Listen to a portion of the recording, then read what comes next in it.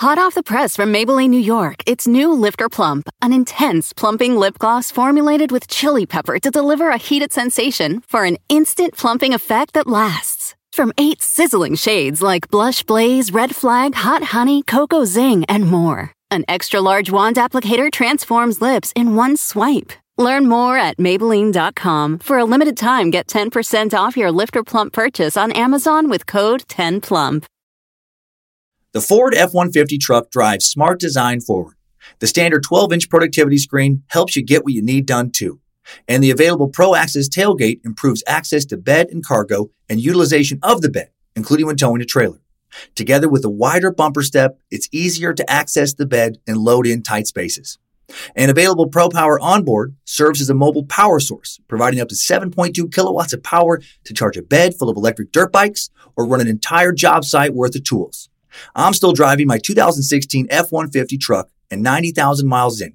As long as I keep it clean, it honestly still looks brand new. I've taken it down snow-covered Forest Service roads, taken it out camping, put a ton of miles on the freeway, had 5 adults in the cabin for long trips, and it's been great everywhere. Super dependable. I still love the way it looks, nice and rugged design, but with a super comfortable interior.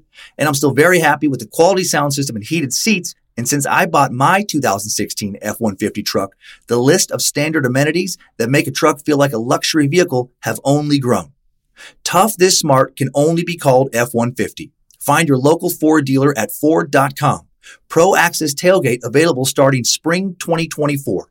See Owner's Manual for important operating instructions. What do you think is the most common sexual fetish? Handcuffs? Spanking?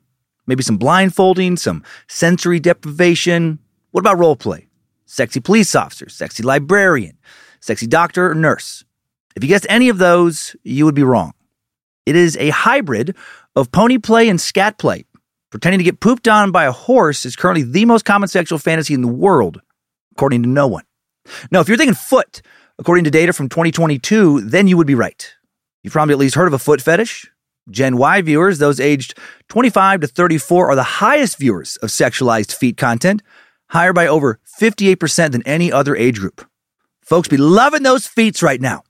But a foot fetish, not a recent invention. Some of our earliest modern studies of human sexuality involve feet, with psychoanalyst Sigmund Freud once hypothesizing that the feet and toes were penis substitutes.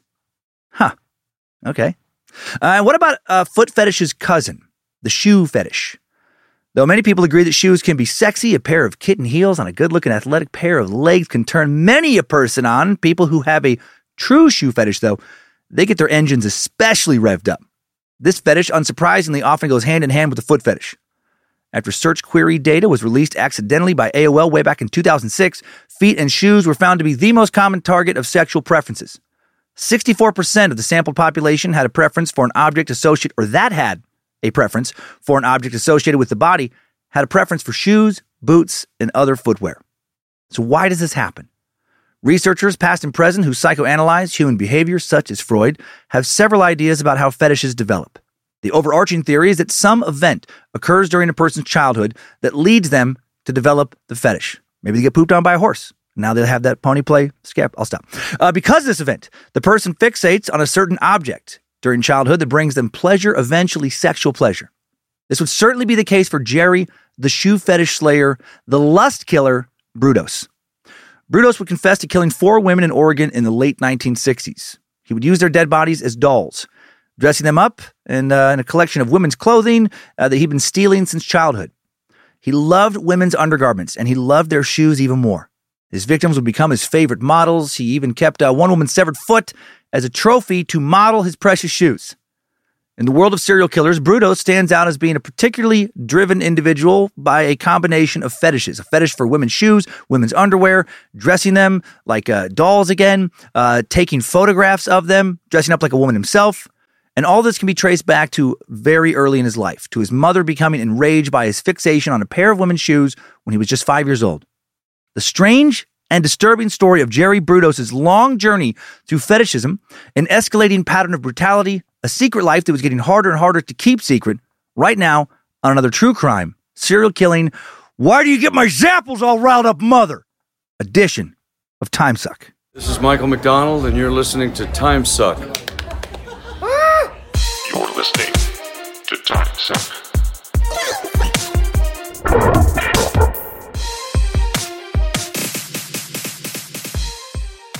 Happy Monday, Meat Sacks. Welcome to the Cult of the Curious. Big episode today.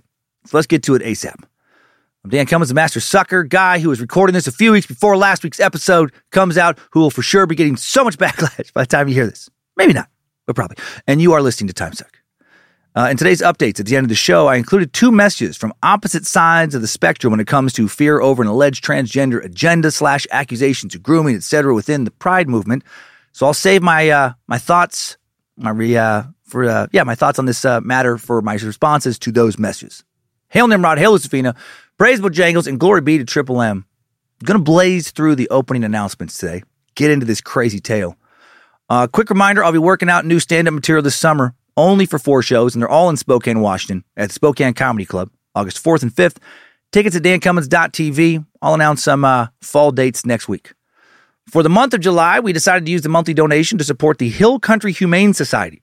Located in rural Texas, they serve a population of people who can hardly afford health care for themselves, let alone afford pets.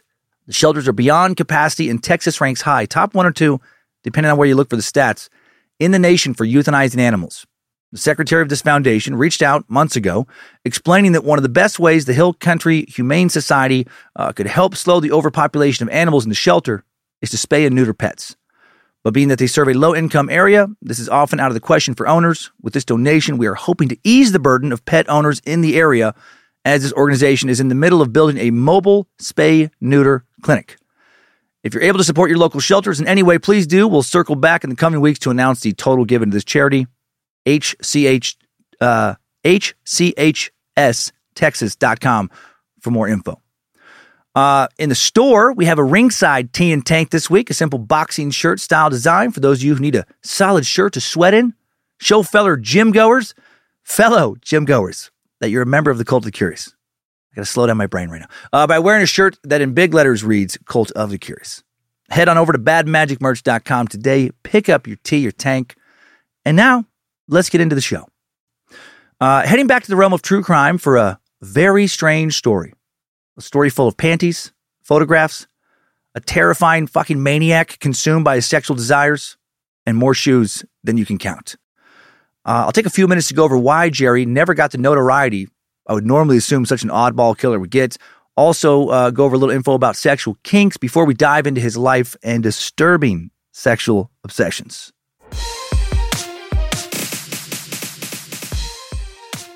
Jerry Brudos is one of true crime's more disturbing stories that most people outside of true crime junkie circles do not seem to know anything about. Part of this can be attributed to timing. When Brudos was arrested in late May of 1969, his capture would be quickly overshadowed by the brutal Tate LaBianca killings by the Manson family in August of 1969. Though Brudos had killed 4 women and there was the unusual shoe fetish aspect to his crimes, it simply wasn't the big news story that Manson was. What he did, as crazy as it was, still wasn't nearly as intriguing as what Manson did. While a lot of people were able to wrap their heads around a man killing women, they'd seen the Lipstick Killer in 1945, Ed Gein in 1967, the Zodiac Killer, the Boston Strangler in the 60s, and more. The idea of a man convincing a group of middle-class young women to commit murders was new. It seemed too crazy to be true. But even though far less people know the name Jerry Brudos compared to, say, Ted Bundy or John Wayne Gacy, he still had an impact on popular culture. Brudos' legacy would live on in John Waters' 1981 movie Polyester, which portrays a disturbed teenager named Dexter Fishpaw with a serial foot-stomping fetish. Dude gets off on stomping on women's feet, and it's alluded he uses pictures of shoes as a pornographic aid similar to what Brudos did. Brudos would also be part of the inspiration for the serial killer Buffalo Bill in 1991's iconic psychological thriller Silence of the Lambs.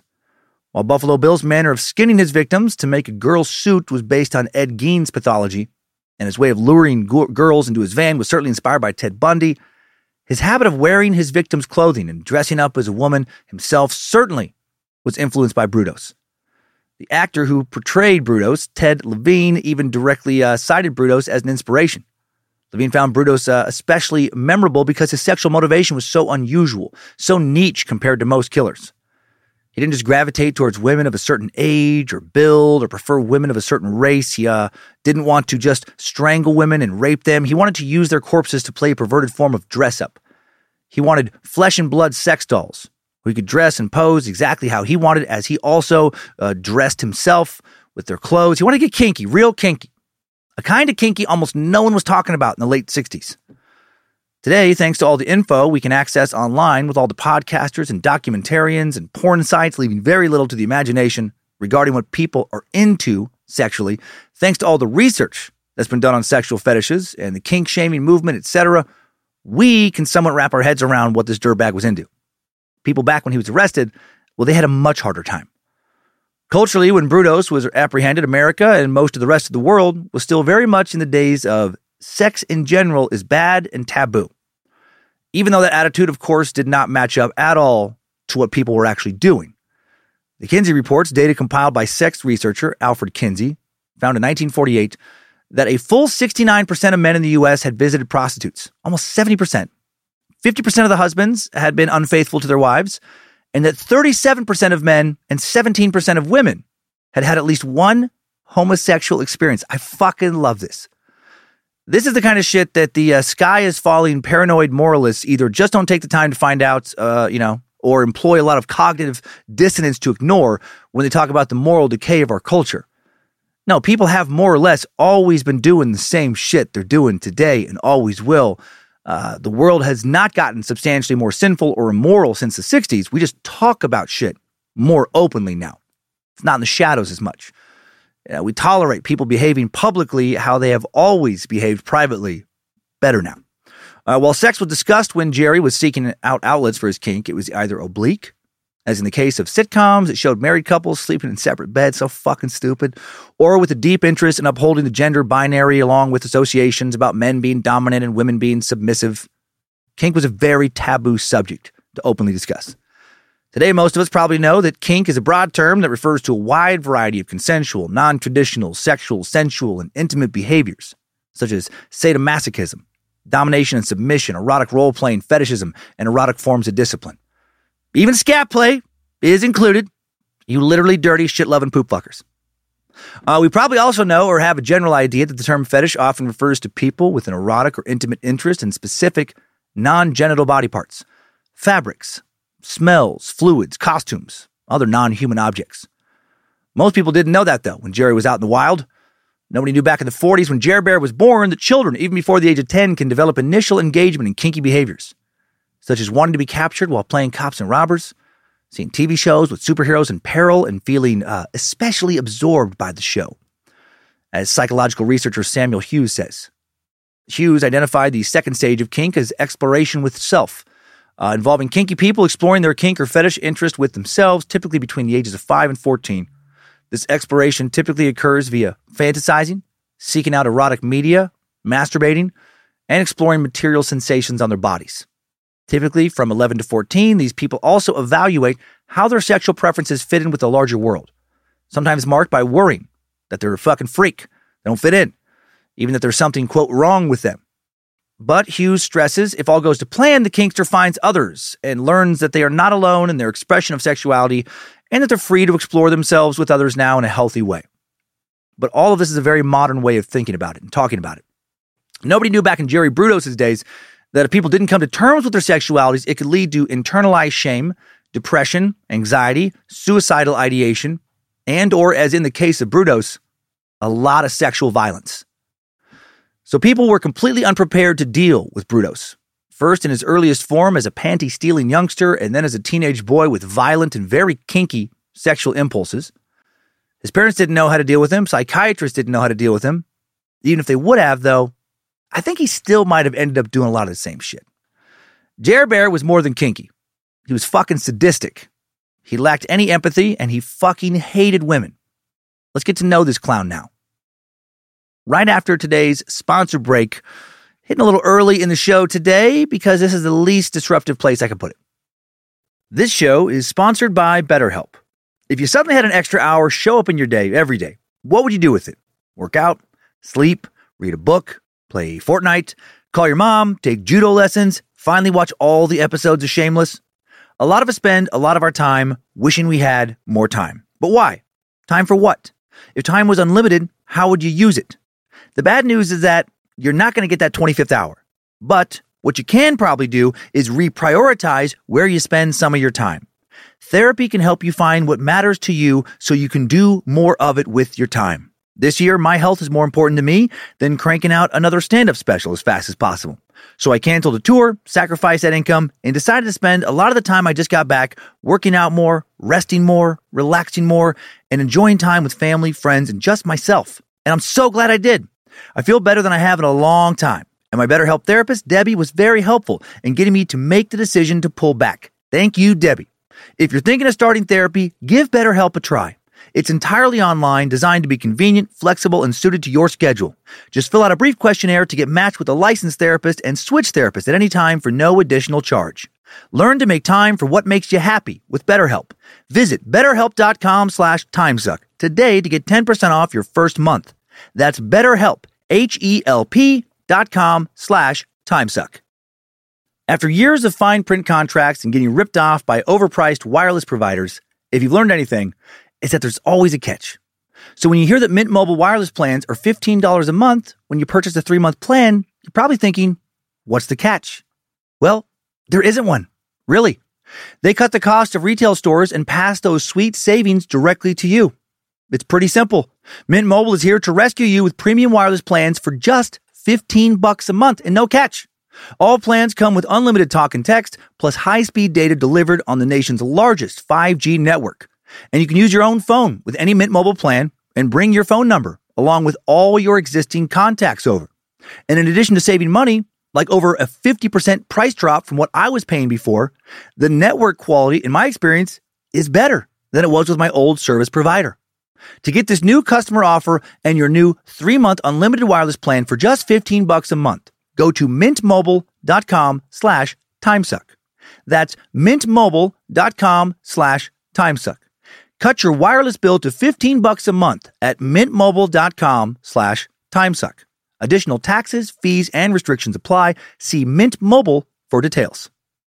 Thanks to Rocket Money, I canceled a membership to a gym I used to go to, where I continued to pay a monthly membership for a couple of years after I stopped going. I didn't even recognize the charge. Rocket Money found it, though, and it was canceled.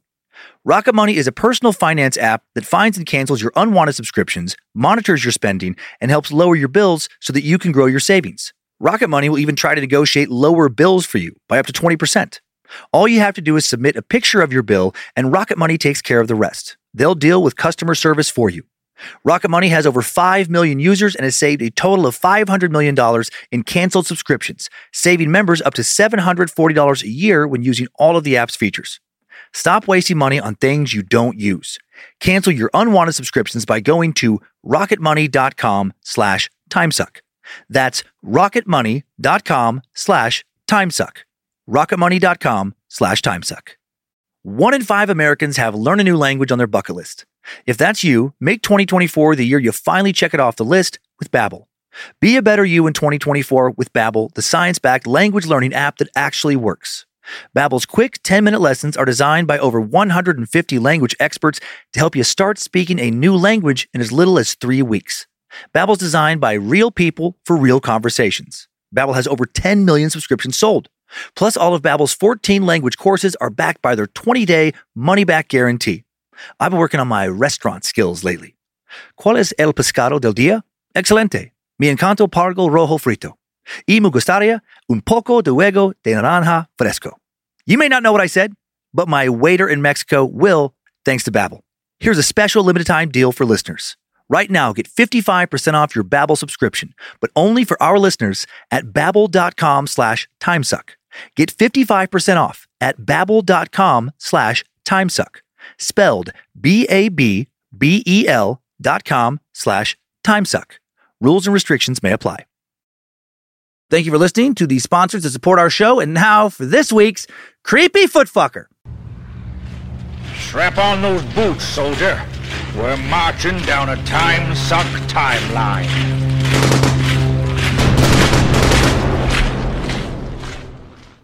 Jerome Henry Brudos was born in Webster, South Dakota on January 21st, 1939. Webster, very small town of about 1,700 people, almost exactly a year before one of America's most famous news anchors, Tom Brokaw, was also born in Webster when Jerry was born. So Jerry's born, and then not that long after, Tom fucking Brokaw born in Webster. They didn't grow up together. No Brokaw and Brudos study buddy situation. They weren't staying up late, sleepovers, talking about why Tom's mom's pumps made Jerry's fucking dick rock hard or anything. Jerry would leave the area as a toddler. So random, famous UFC fighter and WWE superstar Brock Lesnar, also from Webster. A serial killer, a news anchor, and a professional MMA fighter. The town's three most well-known residents. Jerry's parents were what true crime writer Ann Rule described as a hopelessly mismatched couple in her 1981 book, The Lust Killer. Big source for this episode. Eileen Brudos was a larger woman, exact height, weight, never given, who dressed neatly and plainly, and never wore high heels, according to Jerry. Henry Brudos was a small man, 5 feet 4 inches tall, slender. He also, like his son would imitate later, bounced from job to job frequently, moved his family a dozen or so times during his son's growing up years. The family usually lived on a farm, but never anything very profitable. Henry often had to work full-time jobs off the farm to support them. Henry was also easily offended, hostile if he thought someone was taking advantage of him, and quick to react with verbal abuse. He wasn't abusive per se, but also not really emotionally stable. Jer Bear would be the same way. Whatever his father's faults, Jerry Brudos vastly preferred him to Eileen, whom he hated. And that hate would go both ways. And from Eileen's side, it began the moment Jerry was born. Jerry was an accident, and neither of his parents had wanted another child. His older brother Larry was intelligent and calm, didn't give him any trouble, and that was how they wanted to keep things.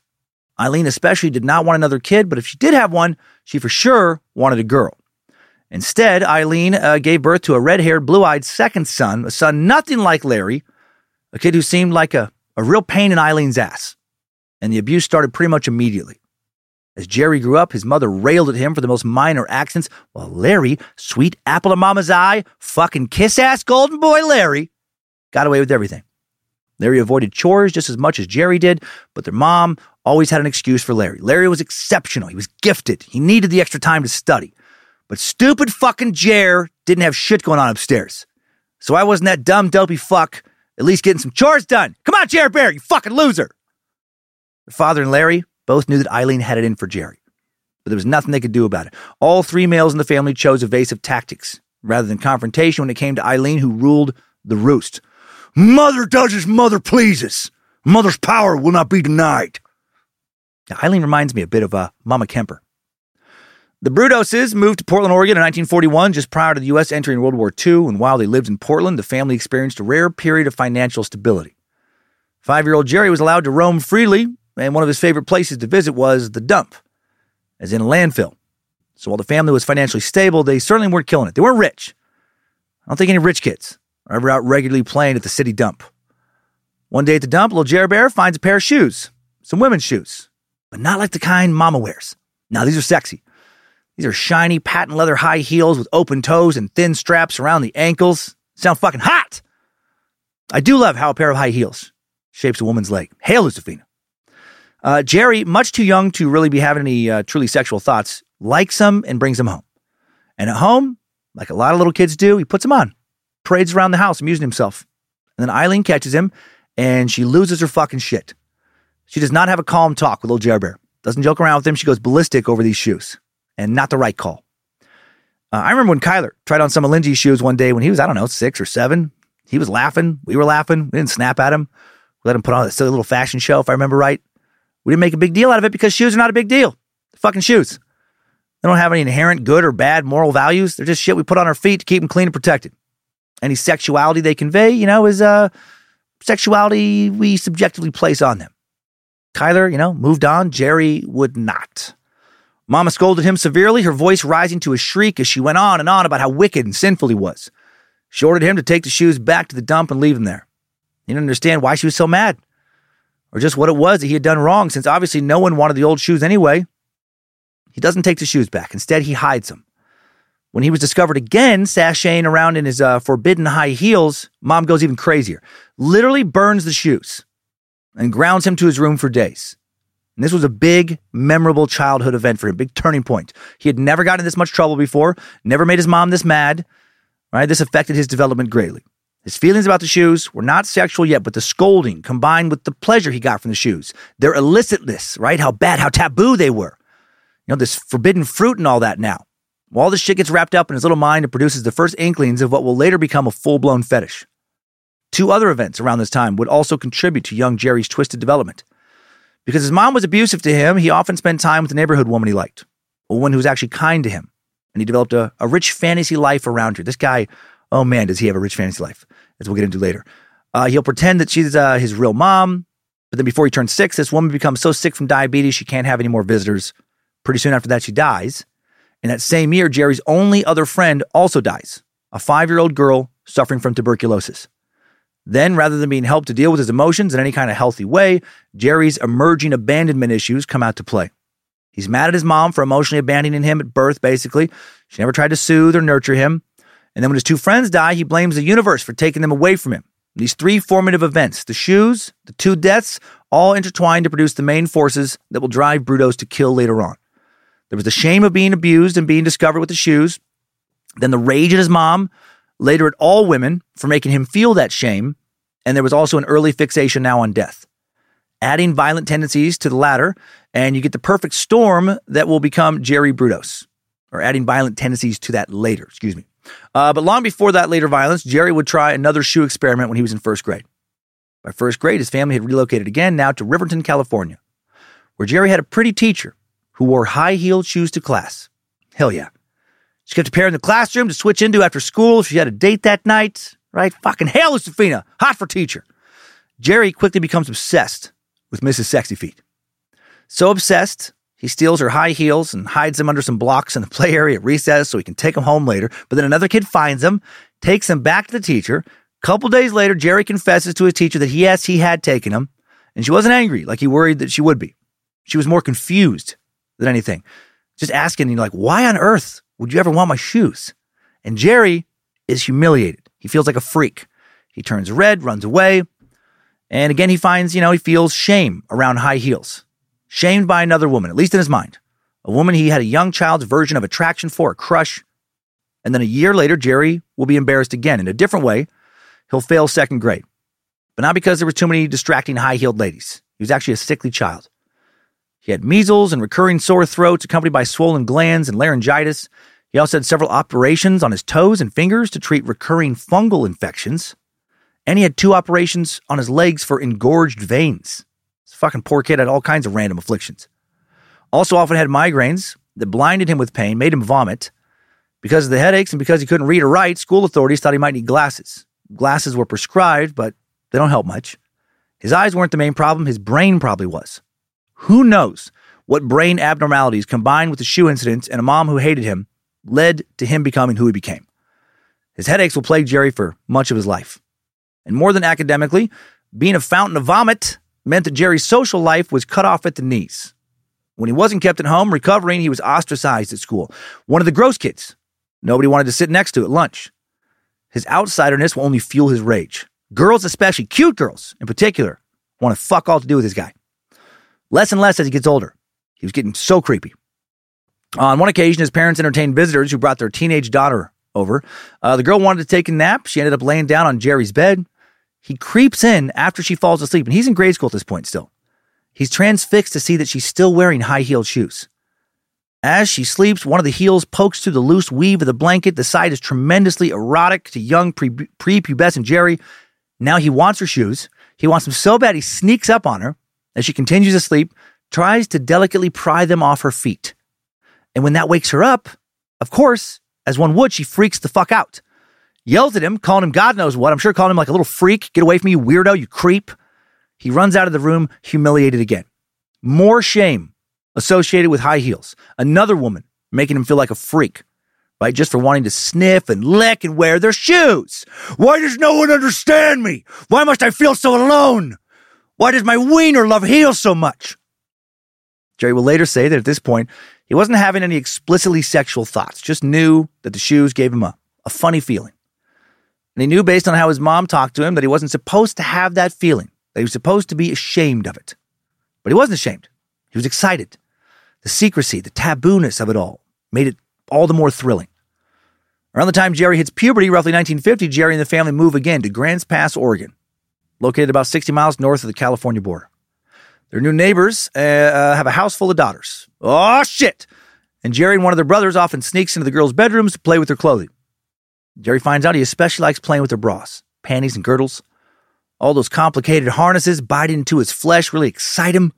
His fixation on women's shoes now expands to women's undergarments.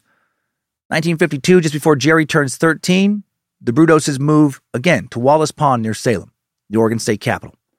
Jerry's dad makes another attempt at farming there. Jerry's brother Larry was by this time 16, in the throes of his own developing sexuality, and his sexuality was much more traditional, conventional. He wasn't a dirty foot fucker. He wasn't dreaming of using toe jam for lube and a stiletto for a butt plug.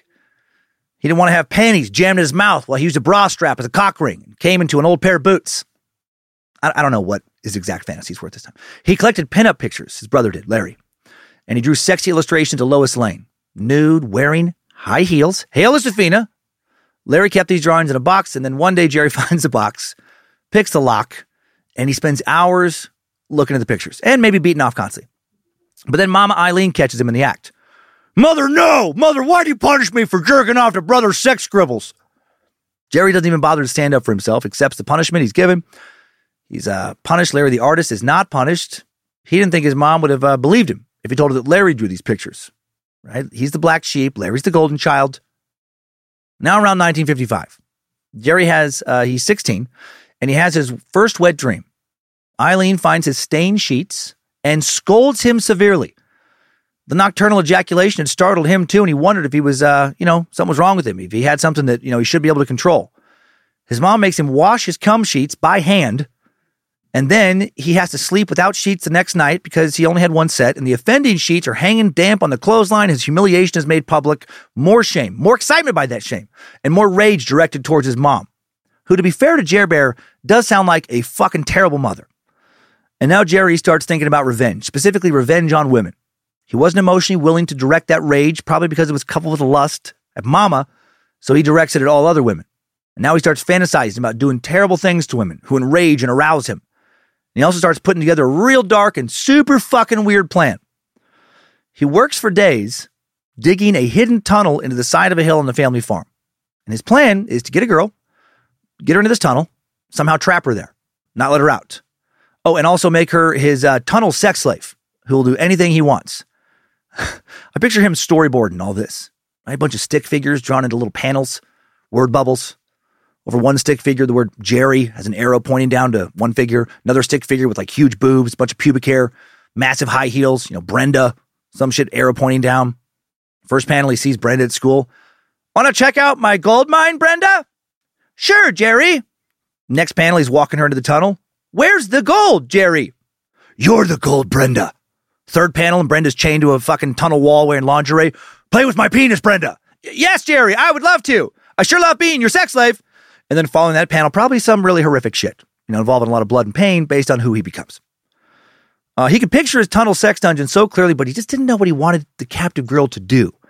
He still didn't know enough about sex to understand exactly what intercourse was. He only knew that the thought of a captive woman begging for mercy arouses him. And so that's not good. At the same time, Jerry begins to steal shoes and undergarments from neighbors' clotheslines. That fucking panty swiper accumulated quite a little stash that he studied, and I'm sure sniffed a whole bunch, probably if not definitely licked, and kissed and such. Those panties and high heels, he saw all kinds of action, I'm sure. He stole dirty panties, his favorites, right, from the laundry baskets of houses he was able to get into thanks to friends and whatnot, and he kept all this shit carefully away from Eileen, from Mama. Didn't want to get caught by naughty, angry Mama again. He also never stole Mama's things. Didn't want to get caught. Also didn't want to fantasize about fucking Mama. Not deviant in that way, at least. And, she didn't have any sexy shoes. He's not gonna jerk off to some old Mama Velcro sneakers like a fucking loser. Come on. Before Jerry was ever caught, before he ever lured some poor girl into his hillside fuck tunnel, the family moves again. This time to a bit north of Corvallis, close to Oregon State University, in the summer of 55, another farm. By the time the family moves to this farm, Jerry's well on his way to adulthood in college, doing well in his study of electronics, Jerry was actually skilled in the same area, but his accomplishments always paled in comparison to fucking Golden Boy's. Jerry was almost 17 when his family moved to near Corvallis. He had still never seen a naked woman, but he continues to steal their clothing. At home, in the privacy of his own room, he'll take his treasures from their hiding spot and, smell, kiss, fondle, etc. He did for sure use the clothing for masturbation in Corvallis by his admission, but he failed to achieve orgasm. The only ejaculation he had ever experienced to date came from wet dreams. And that reads is fucking weird to me. What's going on there? Did he instinctively just not know how to beat off? Like, did the family not have lotion laying around? Did he have severe arthritis in his hands? And he didn't have the grip strength needed to jerk to climax? Did he have a very skinny dick and he had to hold it with like one finger and his thumb, pinky out, not able really to squeeze it without breaking his fragile little pocket worm? So many questions I don't have or want answers to. A lack of coming didn't stop his panty raids. Outside Corvallis, he starts to do more than swipe panties and heels. In the late summer of 1955, Jerry Brudos creeps into a neighbor's house to steal some undergarments belonging to an 18-year-old girl who lived there. But stealing clothing alone wasn't doing it for him anymore. Jerry thinks it would be so much better if he could have pictures of a real girl, mementos he could keep. So he formulates another complicated scheme, a plan that was both ridiculous and terrifying. He later approaches the girl whose lingerie he'd stolen, told her that he could help her get her things back. He bragged to her about a secret. He'd been working with the police on the case of her panties and stuff being stolen. That's what he tells her. Says nobody would suspect the local neighborhood fucking teenager is going to be working with the cops, on this. The girl seems on the fence when it comes to believing his really stupid story, but she does want the things he had stolen back. She bought them with her own money, and Jerry did seem harmless to her. So she goes over to his house one night when everyone else in the family is out. This is by Jerry's design, of course. When he hears her knock on the door, he calls to her from upstairs. Up here! Come on up! She edges up the shadowy staircase of the old farmhouse, following the sound of his voice. His room is dim. She can't find Jerry. Suddenly, a tall figure wearing a mask jumps out at her and waving a large knife. Take off your clothes or I'll cut you, the voice behind the mask says. Do it. He presses the knife against her throat as she removes her clothing. He had tried to disguise his voice a little bit, but she instantly knows who's behind the mask. She also thinks she's an idiot for agreeing to come over in the first place. She expects him now to assault her, to rape her, but instead, he takes out a cheap camera with a flash attachment. He directs her how to pose, takes some shots when she's naked, then takes more when she's partially clothed. She does what he asks. She models some shoes, terrified he might still have more in mind than photographs. He moves quickly, giving her orders to move this way, bend that way, turn over here, spread your legs, etc. When the roll of film is finished, the masked figure now just walks on out of Jerry Brudos' bedroom. His victim throws on the rest of her clothes frantically, and she is heading towards the stairs when Jerry, now without a mask, but wearing the same fucking clothes, walks back towards the bedroom and is breathing heavily. And he asks, "Are you okay? I was out in the barn and somebody came along. I couldn't see who it was, and they just locked me in. I just managed to break out. Did you see everyone? Do you see anyone around here?" And she doesn't reply. She just runs home. Jerry thinks he's actually fooled her. Something was clearly wrong with this guy, beyond being just the fucking bane of his mama's existence. His brain did not work right. Imagine thinking that you could get away with robbing or raping or whatnot just by throwing on a mask, doing what you want to do, then run off for a fucking few seconds, and then just run back in without the mask. Just asking what happened, wearing the same clothes. This feels more like a "I think you should leave" sketch than it does real life. Well, Jerry develops the pictures, and in a way now gets to spend as much time with a naked woman as he wants. He later says that his first impression of a nude female was that, quote, "she looked awful funny." Fair. Vaginas, they do look kind of funny. Up close, they look like they belong in a sci-fi flick. Some kind of Lovecraftian creature. I still love those monsters. Jerry took great pleasure in looking at his photographs while he handled his subject's stolen panties and bras, incorporated her, his prisoner, into some new sexual fantasies. But he was still only coming in his sleep. I wonder if consciously he felt too much shame and anxiety about sex to be able to finish. Maybe couldn't quite block out the thought of Mama coming in and catching him and screaming and "Jerry, what are you doing?" Later, this first victim will tell the police, "I knew who it was all the time. I wasn't fooled by that mask and his phony story about being locked in the barn. But I was afraid of him. I was scared if I told, he would find out and he would kill me." 8 months later, in the spring of 1956, those pictures he took start getting old. Just like the stolen clothing had. Jerry needs a new captive. While most people his age are dating and experimenting, channeling their sexualities into healthy peer relationships, Jerry cannot find a girlfriend. He's big and clumsy, has acne that glows red when he blushes, his voice is a croak, and he wants to trap his classmates in a fucking hill tunnel and rape them, and that kind of vibe is off-putting to most. His weird, creepy behavior truly did repel most girls. He was an odd fucking duck. Nevertheless, on a warm April evening in 1956, 17-year-old Jerry Brudos manages to lure a 17-year-old girl into his car. She had only accepted a short ride, but once she was in, this screwball begins to talk to her like they're dating, like they've been together a while. She's so just shocked by this, she just stares at him baffled. Her bewilderment soon turns to panic when he stares straight ahead, drives faster, farther and farther away from the main roads, finally pulls over into an overgrown driveway and parks at a deserted farmhouse. She looks around, sees that they're miles from other houses from anyone who might come help her if she screams, and she's terrified. Without a word, Jerry Brudos now drags her from his car, begins to beat her. His fists rain down on her face and breasts. She starts bleeding. She screams as a huge, strange boy continues to pummel her. He pulls at her clothing, ordering her to strip for him. He wants to see her naked, he says, gasping. She twists and kicks and tries to get away. She knows she's going to be dead if she doesn't. Fortunately, a couple from a farm down the road happen to be driving by just at that moment. The husband wrenches his steering wheel, quickly turns into the driveway. They see the old car parked there, the tall, heavy young man bent over someone on the ground. She fell out of the car, he explained, reaching out to help the sobbing girl up now. She's just hysterical because it scared her. The girl shakes her head violently, trying to speak through her swollen mouth. The couple looks on doubtfully. The boy shrugs his shoulders, and now Jerry changes his story and says, well, actually what happened was that some weirdo attacked her. I came driving by, and I stopped to help. She was fighting him off when I came up, and he took off through the fields. The couple insists now on taking the girl and Jerry back to their house. They don't fucking believe him. He's a lunatic. And they call the Oregon State Police. Faced with the police, Jerry admits that he had beaten the girl himself. He said he just wanted to frighten her enough to make her take off her clothes so he could take pictures. He denies ever doing such a thing before, but pretty quickly, police find his camera. In the trunk of his car, they recognize premeditation before the attack. His victim, meanwhile, was treated in a local ER and found to have extensive bruises and a badly broken nose. Investigators then searched Jerry's room at the farm in Dallas, Oregon, a half hour north of Corvallis, and his stash of women's clothing and shoes. They find photographs, pictures of women's undergarments and shoes, photos of a nude girl. Mama is so fucking pissed. Jerry insists the pictures had been taken by another boy and that he had only developed them. And the cops don't believe his bullshit. Brudos is arrested for assault and battery. He's referred to Polk County Juvenile Department, which begins a background investigation. Jerry's encounter with the girl he'd forced to take pictures earlier will now be discovered by the police, who realize this is not their average delinquent case. And he is committed to Oregon State Hospital for psychiatric evaluation and treatment in the spring of 1956. Brudos seemed humbled and meek as he talked to a procession of psychiatrists who had no idea what to do with this guy. He told him he was a sophomore in high school who liked sports but didn't like rough competition. He said, I don't like to fight or to push people around or to be pushed around, so I don't go out for any of the teams. Well, you seem pretty violent when you got arrested. He gave his hobbies as working with radios, electronics, mechanics, and photography. He belonged to 4-H, Boy Scouts, Farmers Union. He didn't seem like a sadistic criminal in so many ways.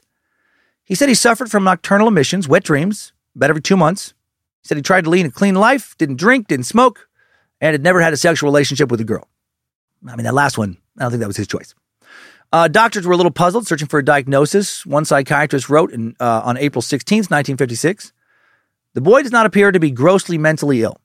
He comes shyly into the interview situation and sits down in dejected fashion to talk with great embarrassment about his difficulty.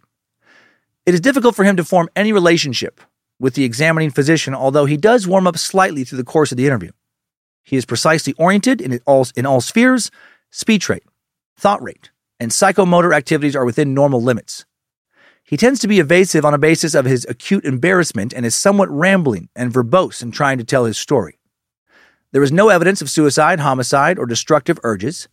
He feels that he sometimes has trouble controlling his temper, but that it has never got him into trouble except on this last occasion, when he maintains that he cannot remember too clearly exactly what he did, but was told that the girl received a broken nose. Did he have trouble remembering? Or was he just wary to share what he remembered and how good what he did made him feel? The report continued. There is no evidence of hallucinations, delusions, or illusions. He denies any sense of fear except over what is going to happen to him, and he says he has some sense of guilt over having gotten into trouble, but does not particularly feel guilty over having taken the photographs. That's telling, right? No guilt over holding a knife to a girl's throat, making her think that if she doesn't strip and allow nude photos to be taken, she's going to be killed. Psychiatrists weren't as good at identifying sexually sadistic sociopaths back then, and the diagnosis of Jerry's problem was adjustment reaction of adolescence with sexual deviation fetishism. Basically, he'll grow out of it. He'll be fine. In the doctor's minds, Jerry could someday lead a somewhat normal life. During the day, despite what he had just done, he was soon allowed to attend high school at North Salem High. At this school, Jerry was a loner. Nobody from his time there interviewed later will remember much about him. All anyone at North Salem High knew was that he never came to the football and basketball games, never showed up at the dances. At the mental hospital where he slept each night, which nobody at his high school knew about, Jerry talked often with the doctors. A second diagnosis was borderline schizophrenic reaction, which was a catch-all diagnosis of this era for people who exhibited extremely socially deviant behavior. He would stay at the hospital for 8 months. Henry and Eileen were adamant they did not want him home until he was cured of whatever weird shit ailed him. Doesn't seem as if they ever visited, too ashamed, which doesn't help him. 18-year-old Jerry will be home before the year is up in the early spring of 1957. In the end, the staff at Oregon State Hospital determined that Jerry Brudos was almost normal. He probably wouldn't keep stealing panties and shoes and putting knives to women's throats or beating the fuck out of women in order to force them to give him jerk-off photos. That was probably behind him now. They thought he was a bit immature, certainly, overly shy, given to tall tales, but not particularly dangerous. Well, tell that to the 2 girls he's attacked already. When he leaves the hospital, he's advised to, quote, grow up. I'm sure that helped a lot. I'm sure he really took that to heart, just, that's why I ended up here. I hadn't grown up yet. Got it. Thanks. I'm all good now, doctors. Back in Corvallis, Jerry returns to his original high school. There are 202 students in his graduating class. He enrolls in audiovisual and stagecraft courses for his electives. His goal is to obtain an FCC license so he can be employed at a radio or TV station. In fact, he was quite adept at electronics, skilled at electrical wiring, and a good backyard mechanic. He graduated 142nd in a class of 202 with a grade point average of 2.1, just barely above a C average. Following high school, for almost 2 years, he'll attend Oregon State University, several months there, then Salem Technical Vocational School for several months, and then dabble with classes at a few other schools for the rest of that time. Then on March 9th, 1959, now 20-year-old Jerry joins the U.S. Army. He was sent to Fort Ord, California, subsequently to Fort Gordon, Georgia, for basic and advanced training in the Signal Corps. He eventually achieved the rank of E2. With his skill and interest in communication and electronics, the Army might have been the perfect choice for him. But he still had his obsessions. He was dishonorably discharged for first repeatedly fucking his fellow soldiers' boots, then jerking off onto the officer's socks. He just could not stop thinking about shoes and feet, women's and men's now. And soon he'll start to include cat and dog paws. No, he does get in trouble, though, for something very weird. Actually weirder than what I just said. He became convinced that a Korean girl had come into the barracks one night and crawled into his bunk and tried to seduce him. He would later say, I didn't want her, and I came up fighting and beat her badly.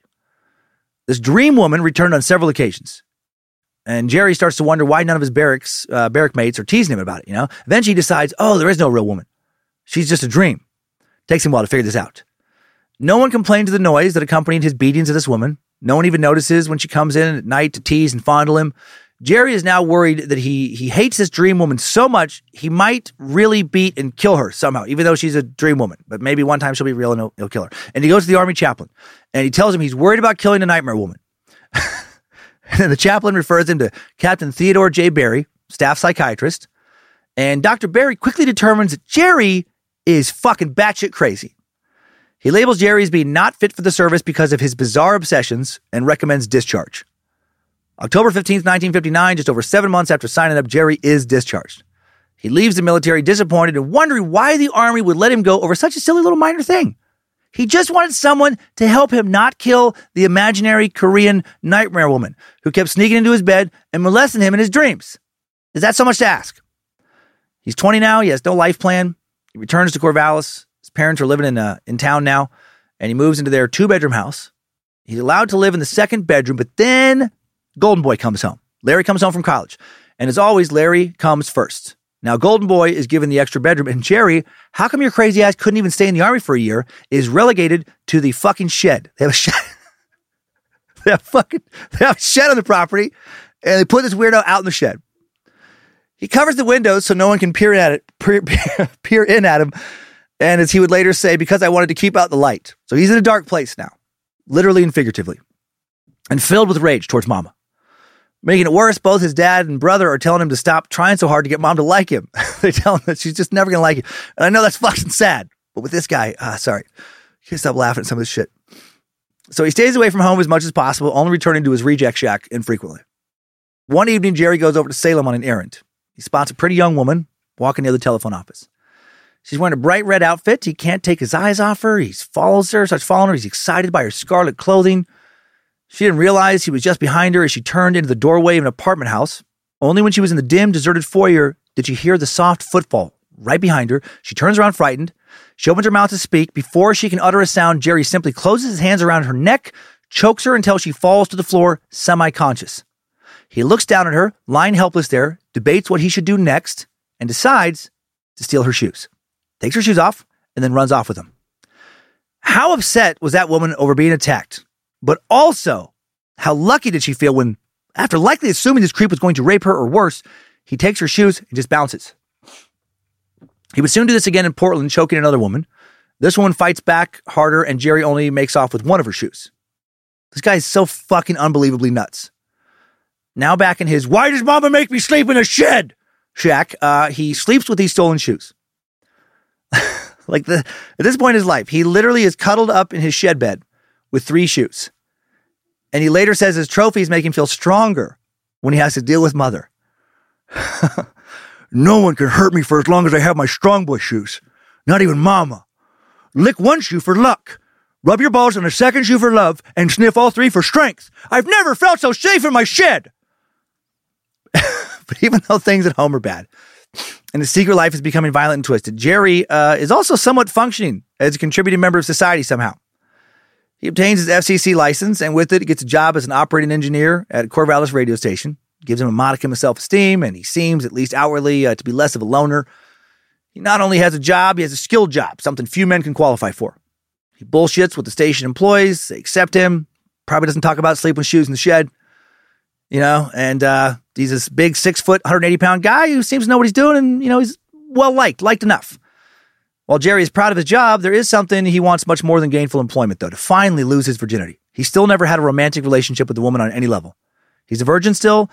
He longed to bring a sexy lady back to his fucking shoe fuck shed. He wants a woman who will be totally committed to him, someone who will never turn him down for sex, who will always wear the right shoes. And then he can keep her to himself far away from the rest of the world. And he'll meet this woman when he's almost 23 in late 1961. How he meets her? Kind of odd. Of course it is with this guy. There was a young boy who came into the station to watch Jerry work at his control panel. Some kid who would bug him with questions, lots of constant visits. One day, Jerry asked the boy if he knew any girls that Jerry could date, and the boy introduces him to 17-year-old Darcy Metzler. She's a pretty young woman with thick, dark hair, quiet and shy, but not unpopular. Dated boys frequently, was excited to get out from under the thumb of her strict German father. When the boy brought Jerry to her house and introduced him for the first time, she was not impressed. In fact, she didn't like him. His clothes were neither neat nor stylish. Her first view of him was of an average-looking odd man in rumpled, paint-splattered pants. She thought that he should have dressed up a little bit when he was meeting her for the first time. He also had thinning blonde red hair, bit of a double chin, certainly not as attractive as the guy she usually dated. But he did ask her to go swimming, and she loved to go swimming, so she said yes. That's all it took. For some reason, perhaps because she was so shy herself, Darcy didn't threaten Jerry or make him feel angry. She laughed at his jokes. That made him feel good. He was full of fun and full of jokes, she would later recall. I was so shy that I couldn't even get up in school to recite or answer questions, and he seemed so confident. Right? Confidence does go a long ways when it comes to attractiveness. Jerry was also 6 years older, had a job that impressed her, and since she gave him that admiration and attention he wanted, he was more confident than ever. He pulled out chairs for her, opened doors, bought her small gifts and flowers, put her on a pedestal, and she liked that. And there was one last thing she really liked about him.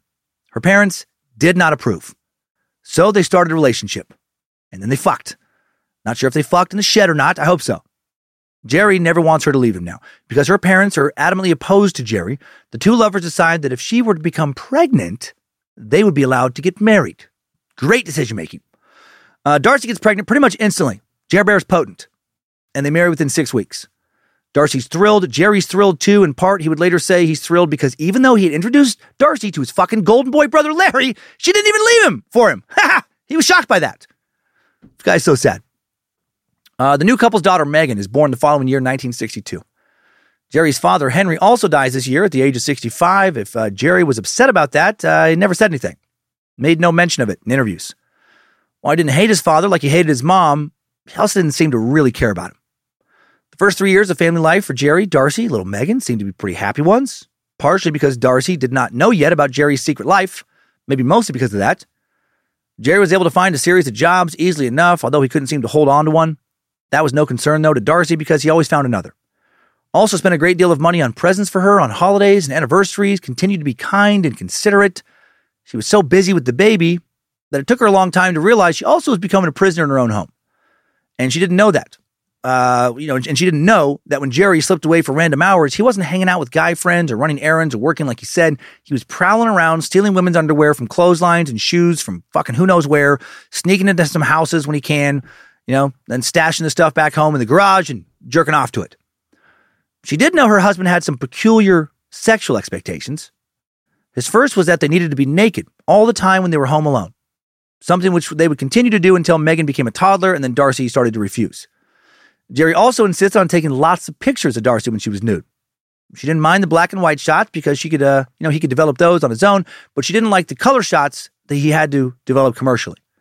But Jerry said, don't even worry about it. He explained that if he took the first and last slides in a series of pleasant scenery, images of pleasant scenery or something innocuous, nobody would look at the rest, which is not true. He said big labs, they had too much going on to look at every single picture. She relented but didn't like it. Jerry set up all kind of photo shoots with his teenage bride. He directs a naked Darcy to ride on Megan's tricycle for one shoot. It's a little weird. She rides towards him for some shots, away from him for some others, her butt hanging over the little tiny seat, her boobs draped over the handlebars. When she saw these finished prints, she winced. It creeped her out. She begged him to rip up the pictures. He promised he would, but he doesn't. Some of her husband's requests were more bizarre. Jerry would have Darcy pose, sit on the floor with a nylon pulled over her face so that her features were distorted into a grotesque mask.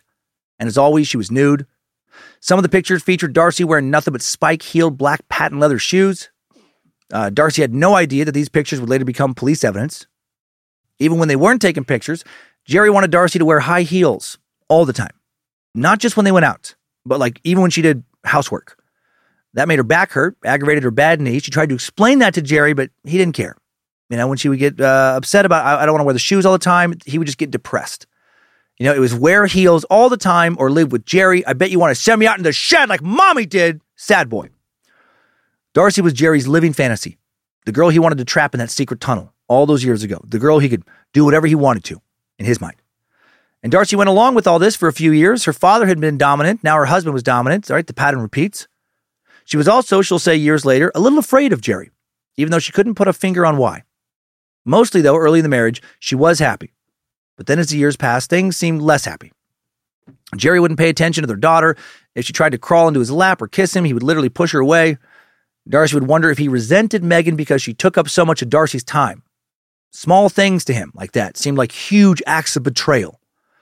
Like when she said she wouldn't dress up fancy all the time because wearing heels, made her fucking back hurt. Or when she didn't want to go out dancing because she was exhausted from chasing around Megan all day. He would get so upset.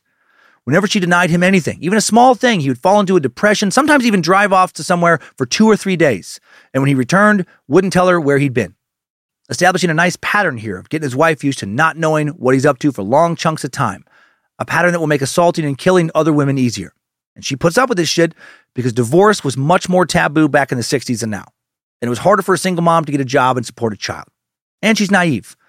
She doesn't know what a healthy marriage is supposed to look like. Darcy was often too tired to fulfill Jerry's constant fantasies because she was exhausted from moving all the time as well. The Brudos moved from one rented home to another, 20 houses or more, in their 7 years together. From Corvallis to Portland, back again, then for a while to Salem, different neighborhoods, moving every 4 or so months on average. What a nightmare. His parents moved a lot, and now Jerry is moving all the time, even more. In 1965, 26-year-old Jerry has a job at an electronics firm, in West Salem, working as a technician. His employer later said he found him to be a Casper Milquetoast kind of guy. And that's the name of a character from a comic strip called The Timid Soul. Casper was pathetic, weak with a nervous stomach. The guy who drew him, H.G. Webster, described him as the man who speaks softly and gets hit with a big stick. Jerry's boss also said that he was the most brilliant, electronically oriented mind I've ever seen. There wasn't anything he didn't know about electricity and circuitry. Brudos worked at his company for months. He went fishing with his boss, never showed any signs of a temper, was placid, amenable to suggestion, also never really applied himself and was never considered for promotion. There was another thing about Jerry at work. Never discussed women. A solid family man, or at least appeared so. Not even, never even told dirty jokes.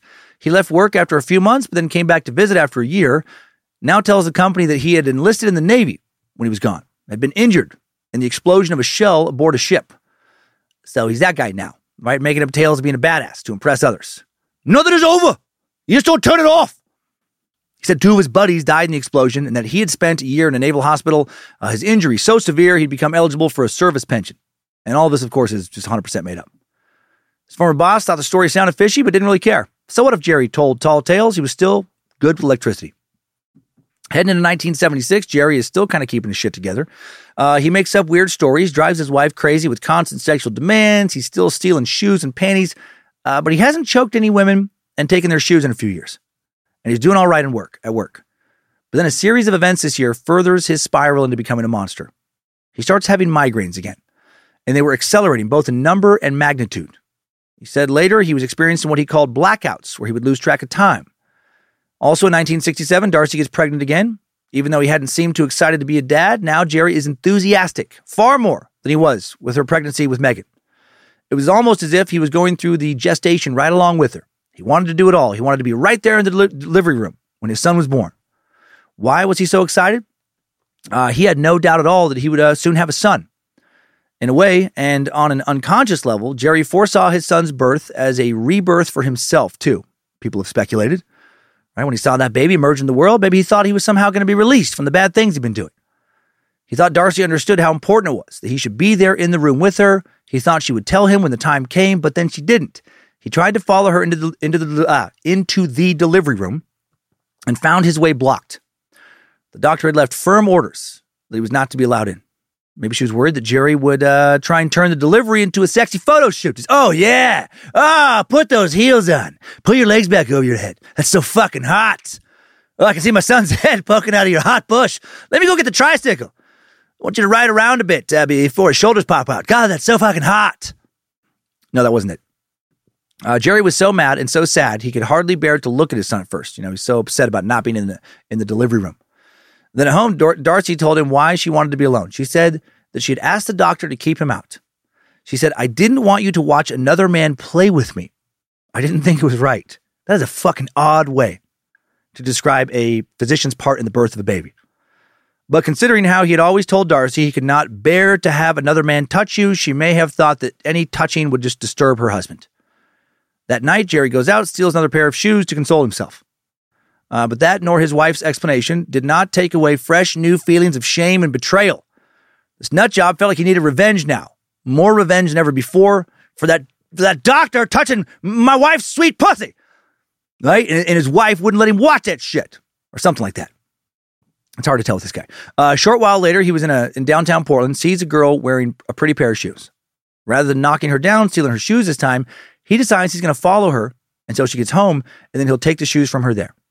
He stalks this woman for hours, staying just behind her while she shops for groceries, following her onto the bus, jumping out of the doors behind her just as they begin to close.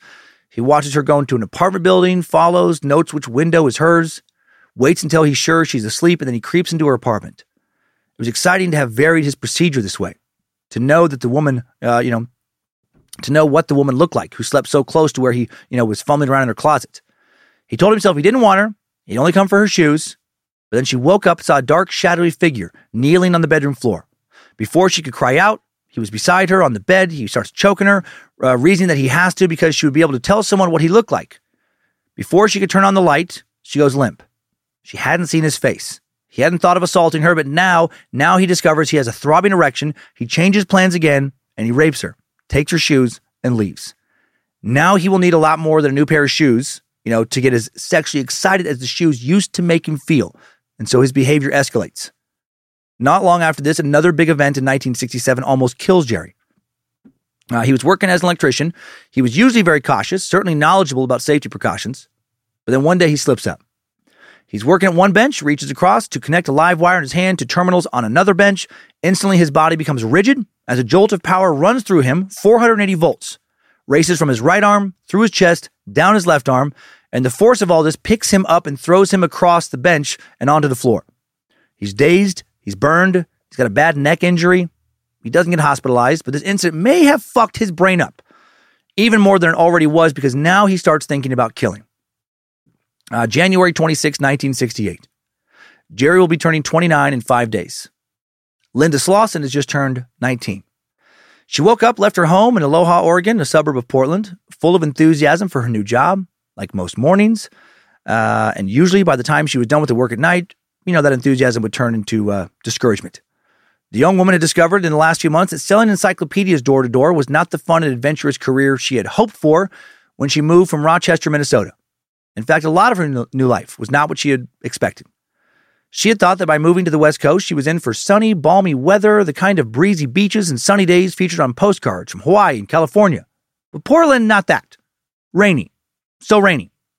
Sometimes it just drizzled, sometimes it poured, but it seemed like it was always raining. But the real problem was her job. If she could sell one set of encyclopedias, which included yearbooks and an atlas, she would be able to pay rent for a month, buy groceries, even get a couple new shirts and dresses. But when she knocked on doors, people usually shook their head, shut the door in her face, over and over. When she was given what seemed like a promising lead, the customer always turned out to be uninterested. From the small glimpses she saw inside homes, she found that most people, didn't have any books on display. Probably were not going to shell out hundreds of dollars for a set of genuine leather-bound encyclopedias. Now she approaches an address near 47th Street in Hawthorne. Her hands are numb from the icy rain, the weight of the books. She spots a man standing in the front yard. Maybe this will be her next customer. He seems like he's looking at her, waving as though he's expecting someone. She proceeds to the house, tells him she has an appointment to show someone encyclopedias. Was this the right house? He smiles. Yep, sure is. Beckons her in. He's a big man, pudgy but not fat. And when Linda tries to go inside towards the front steps, he takes her by the elbow, pulls her to the back, telling her that there was company upstairs, with his wife and daughter. Downstairs, he added, in his workshop, that would be better. He reassures her that he was really interested in buying the encyclopedias, so she follows him to the basement through a rear door. He pulls up a stool for her, asks about the encyclopedias. Can he get some tonight? She tells him that he'll have to order them, but the whole set could be out in a week. And she adds for his daughter, maybe he'd like to order a set of children's books. She stands up, bends over her case, opens her case with brochures and sample books. Then she feels a crash against her head, tumbles from the stool, and passes out. The man who had attacked her was, of course, Jerry Brudos, right? He now drops the 2x4 he'd hit her with, checks to see if she's still breathing. There's slight movement from her ribs, he sees, so he places both of his hands around her neck and squeezes. Little bones crush under his hands, and within minutes, she is dead. Now he gets back to work carrying out his plan, the plan he had been fantasizing about for months, but never followed through on. Not until now, not until this person just shows up at his door. She doesn't have the long flowing hair he'd been dreaming of, but she did have a nice body. She's wearing high heels. That's the most important part. But then there's a hitch in his fantasy plan. He hears footsteps overhead. Right? He would never be able to do what he wanted if someone was interrupting him. He goes upstairs where his mom is, playing with his daughter. Though she had never cared for him, she seemed happy to babysit his daughter, which actually made him even more angry towards her. He tells his mom now to take his daughter for hamburgers, hands her a $5 bill, even as she protested that it was raining too hard. He told her he wanted a double cheeseburger, stay there, eat the meals, then order his when they're ready to come home. Mama, please! There are forces at work in me that you do not understand, Mama! The feet will soon be cold, Mama! Mama's used to Jerry being fucking weird. She leaves. Knock on the door when you get back, he says. Then he hurries back down to the basement. But just as he bends over his victim's body, he hears someone upstairs again. Heavy footsteps, sound like a man's. Goes upstairs, finds Ned Rawls, a friend of his who had a key to the place and had let himself in. Jerry is careful to match Ned's carefree demeanor, trying not to show his impatience, even as he knows his mom and daughter are going to be getting back any minute. He laughs at Ned's jokes, tells him he has a project he needs to work on downstairs. He's making some nitroglycerin. We'll call him later. 10 minutes later, that's a weird fucking project to have downstairs, but 10 minutes later, he's back in the basement. He pulls Linda's body out from under the steps where he had stashed it. Her clothes don't excite him, so he takes them off. To his delight, he finds that she is wearing a blue bra, slip, and girdle, and beneath the girdle, bright red panties. He touches her underwear, removing the pieces one by one, taking extra time with the panties, then redresses her in the bra, slip, and girdle, then proceeds to play with her dead body like she's a fucking doll. But then a knock on the floor a few minutes later signals that his mom is home. He was annoyed that he had to leave his new toy again, but that was also part of the fantasy, right? She'll be waiting for him under the stairs when he wants to use her later, whenever he wants. This is a woman who will never deny him. When he goes back to her late that night, after his wife and kids are asleep, he thinks about having sex with her, but decides it's not necessary. He wants to take her picture, but he has no film for his camera. He wasn't expecting a woman to just waltz into the house. But he does have his collection to play with, his collection of filmy, lacy panties, bras that dated back years. Now he decides to use Linda's body as a model for them. He spends hours dressing, undressing her, taking special time with the panties. He knows, though, that he's going to have to get rid of her before the sun comes up. But he wants something to remember her by. He doesn't have any film, but he wants a classic serial killer's trophy. He has a small freezer in the basement. Keeping her whole body, that's out of the question, but he thinks, what about just one foot? So that's what he does. He cuts her left foot off cleanly at the ankle, slips a shoe on it, and puts that foot in the freezer. Now all that was left to do was put her body in the Willamette River, dragged down by an engine head. At 2 a.m, January 27th, 1968, Jerry Brudos, dude with the murder victim's foot in his fucking freezer now, takes the St. John Bridge across the Willamette. To be safe, he pulls over, pretending he has a flat tire. When there's no cars in sight, he lifts Linda's body from the trunk along with the engine head that is tied to her and just tosses them both over the bridge rail, watching the engine head quickly pull her to the bottom of the river. It all went according to plan. Later that morning at the encyclopedia sales office, her coworkers figured that Linda has just decided to quit. Happens all the time, with no warning, lots of turnover. Nobody could remember, where she was supposed to be the day before. Most of them were busy training and supplying salespeople. Her family soon grows worried, then frantic, and they make a missing persons report to the police department in Portland. But all efforts of the missing persons detectives lead nowhere. Linda Slauson remained on the missing roll, certainly not forgotten by either the investigators or her family. There simply was no place to look for her. The earth might as well have opened up and swallowed her. Meanwhile, Jerry Brudos kept using Linda's foot as a fucking shoe model. But then it starts to decompose, not look so sexy anymore, so he ties a weight to the foot and tosses that in the Willamette as well, and waits to find another victim. Around this time, Jerry loses another job in Portland, and in the spring of 1968, the family moves again from 47th and Hawthorne down to Salem. Darcy loves their new place.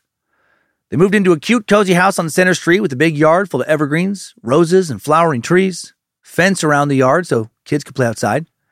There was also an attic for storage, and best of all for Jer Bear, a garage with a workshop, connected to the house by a breezeway. The Oregon State Mental Hospital, where he had spent time over a decade earlier, was also just a few blocks down the street. Home sweet home! Money soon gets tight in Salem. Jerry's having a hard time finding another job. He mostly hung around the house, puttering around the garage, jerking off his shoes and whatnot, gained some weight. And then one day, Darcy mentions to him that he seemed to be gaining weight, and he grunts and disappears into another room in the house. And then when he returns, his wife is shocked to see Jerry standing before her, dressed in a woman's bra, stuffed with something to look like breasts, a girdle, stockings with garters, and the biggest pair of black, pointy-toed, high-heeled shoes she had literally ever seen. Somehow, he also managed to tuck his dick inside the girdle so that he almost looked like a woman, turning and posing for her, and Darcy laughs nervously. She has no idea what a fetish is, right? Her knowledge of sexuality stopped at straight and gay, and Jerry had always seemed straight. She doesn't know what the fuck is going on, and Jerry seems disappointed by her reaction. They have an awkward silence, and then he just leaves the room. Fucking Jerry! Not a good idea to spring something like that out of fucking nowhere, you maniac. Right? Gotta give your partner a little heads up. Explain where you're coming from before you go full-on Silence of the Lambs, right? With your lady. Just, would you fuck me? I'd fuck me. I'd fuck me so hard. As the Brudoses settle into their new home in the summer of 1968, a dozen blocks northwest, 20-year police veteran and Detective Jim Stovall works in his office. Stovall and Brudos actually had a few things in common. They each had a wife and son and daughter. Both of them had been in the armed services at one point, and both were planners given to attention to detail, but only one of them had jerked off onto a frozen severed foot. In the summer of 1968, Jim was a tall, handsome man with clear gray eyes, iron gray hair, and an athlete's physique. In World War II, Stovall served in both the U.S. Army and the Marine Corps, where he became a rifle range coach, where he did not get kicked out for being worried about attacking a Korean nightmare woman who wouldn't stop molesting him in his dreams. Following military service, Jim signed up for the Salem Police Department, where he became a fucking legend amongst law enforcement. He's seen more than a few hairy situations before investigating Jer Bear. He talked down numerous gunmen, some who had guns pointed at him. When he had to shoot somebody, he didn't miss.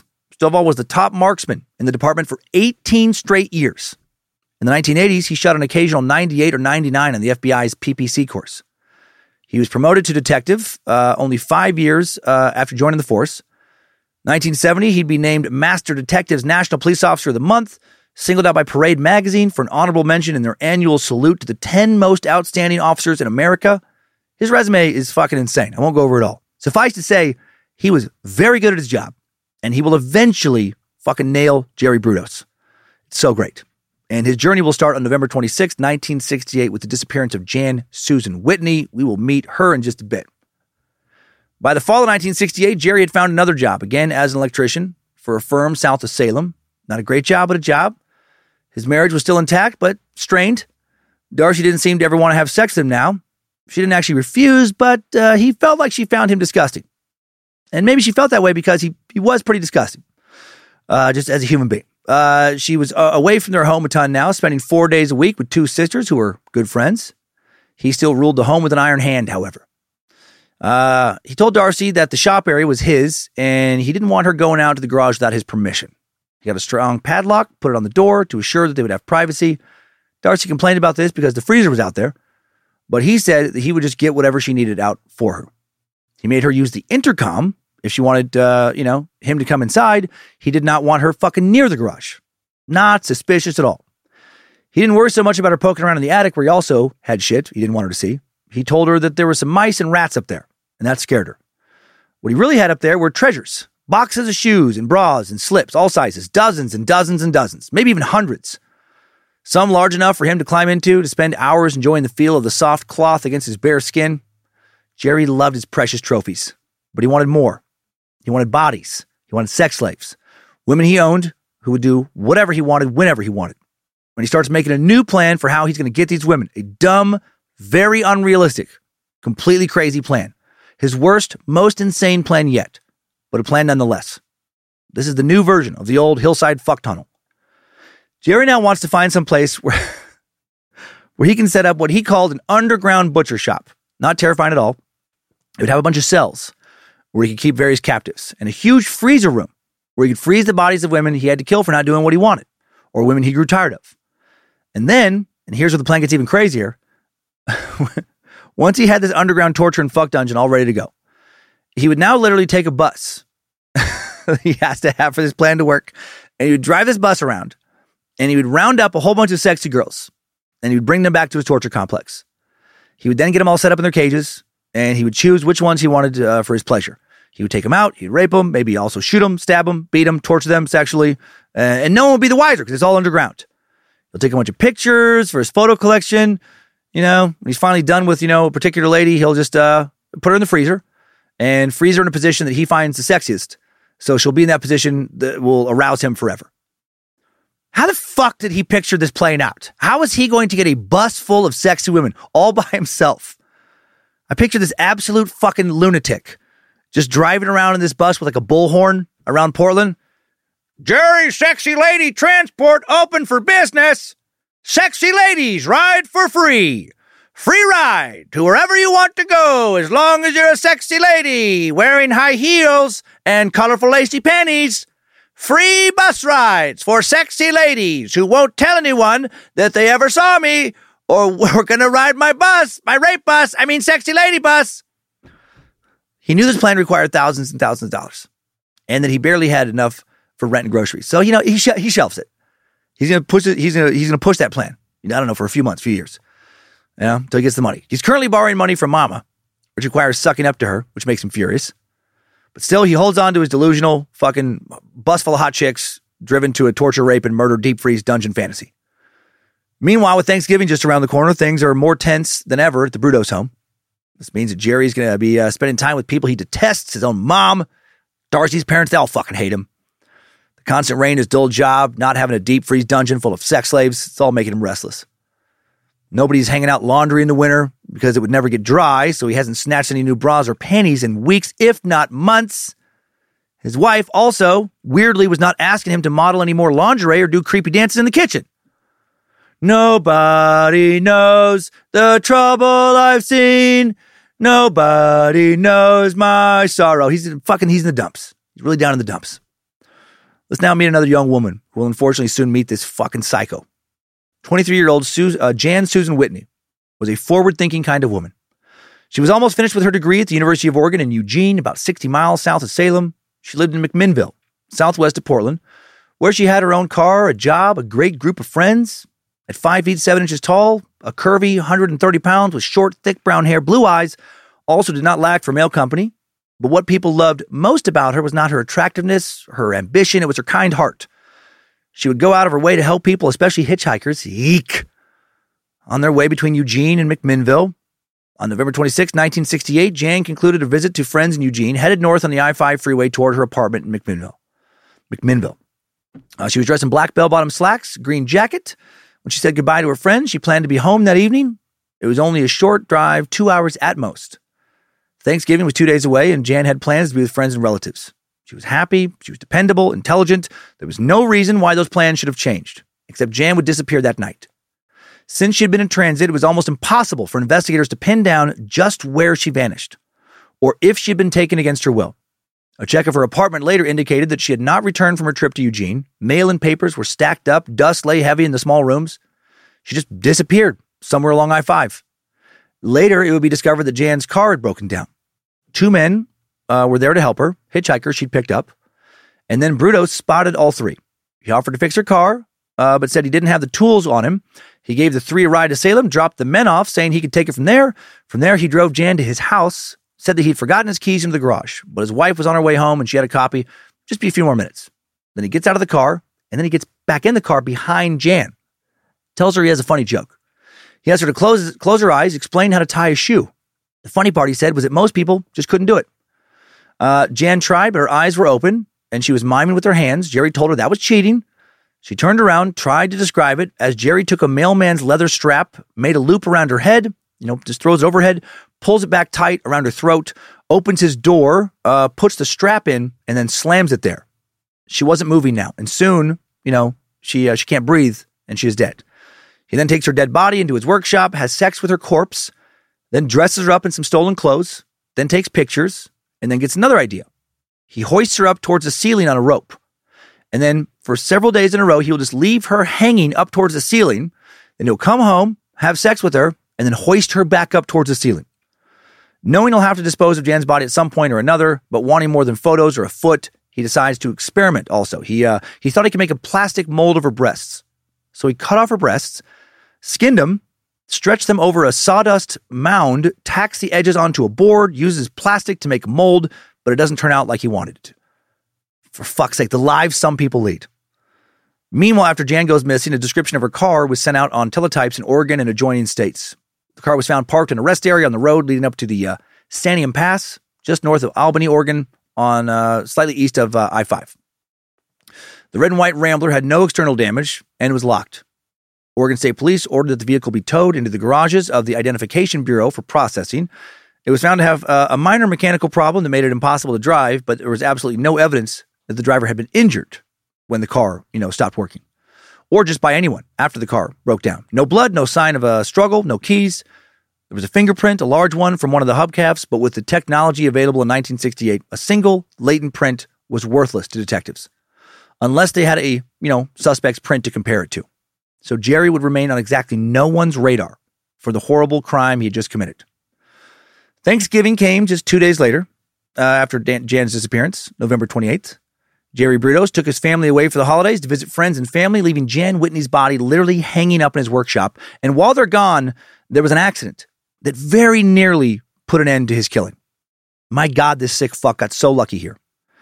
A car went out of control on Center Street, sliding on rain-slick streets, crashed into Brudos' garage workshop, damaging the structure, actually punched a hole in one of the walls. The Salem police investigated the accident, but they could not get into the garage to estimate the damage because the doors were all locked. The hole was too small to climb through. When the family returns home, Jerry is agitated to see there's a hole in the wall of his private workshop. I'm sure he's also about fucking shitting his pants, thinking that somebody had found the body there. There's just a card, though, from the police saying to call them. He tells Darcy he'll take care of some things, then call the police. He sneaks in, takes Jan's body down, puts her in the pump house in the backyard, covers her with a sheet of plastic. A few hours later, he contacts the Salem police accident investigator who had left a card and unlocked the garage so that the officer could check the damage from inside. Afterwards, Jerry nails boards over the splintered wood, and the workshop is completely closed off again. And he's more confident than ever now.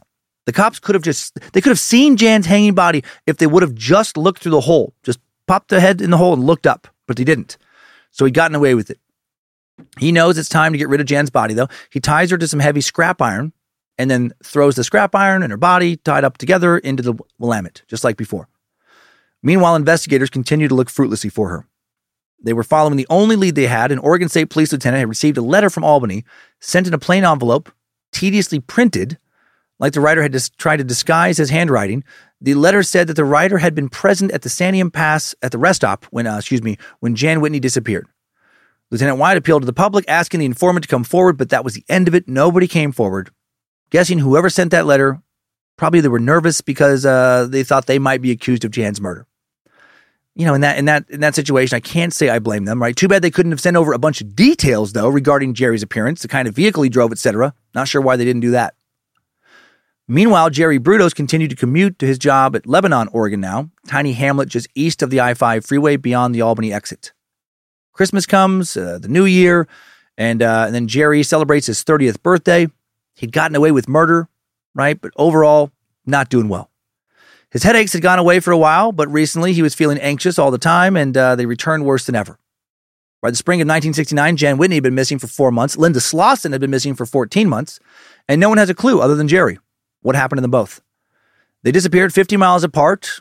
Without obvious similarities, law enforcement had not connected their disappearances. One disappeared from the streets of Portland, the other from the freeway south of Salem. Speaking of Salem, Thursday, March 27th, 1969.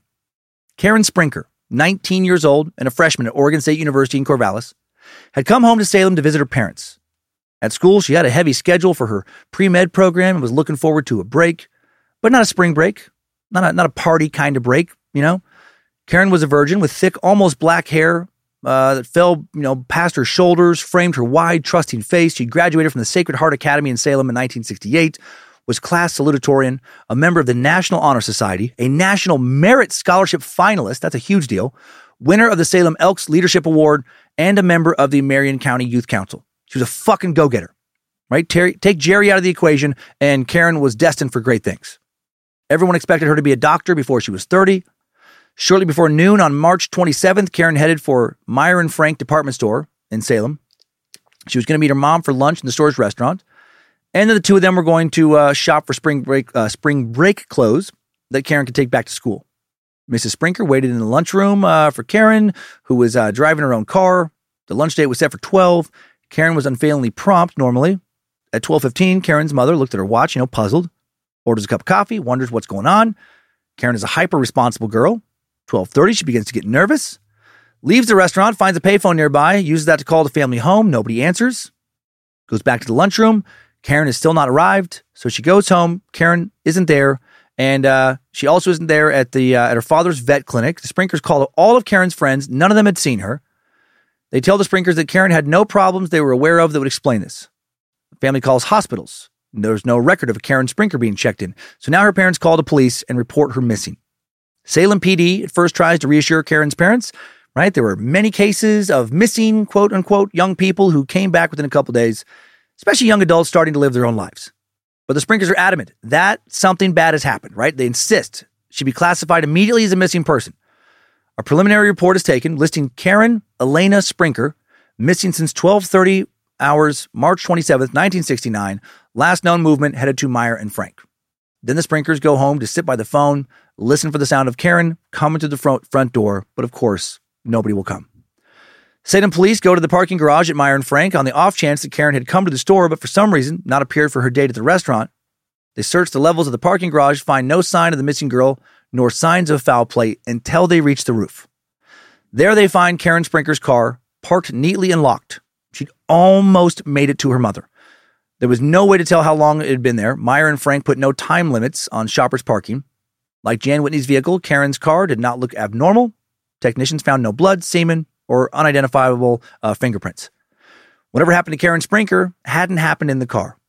Karen Sprinker's disappearance now becomes the prime case for Jim Stovall and his fellow detectives. Jim being the badass motherfucker we met earlier. Stovall's own daughter was only 2 years older than Karen, so there was a personal aspect to this case for him. The Salem Capital Journal and the Salem Statesman carried Karen Sprinker's picture with the question, "Have you seen this girl?" And the public responded. Mostly it was useless tips. A promising lead about San Francisco turned out to be a bust, but the calls kept coming. A lot of people cared about Karen. Her boyfriend started investigating her disappearance on his own. He goes to Portland dressed in jeans and a batik shirt, beard deliberately unshaven. He wanted to look like a hippie, and he succeeded. And for several days, he loitered around hippie hangouts, blending into the rough crowd of people until they got used to him. He asked carefully casual questions, mentioned he was looking for his old lady who split on me, but couldn't find any leads either. I love that he did that, though. That he went that far. Good for this guy.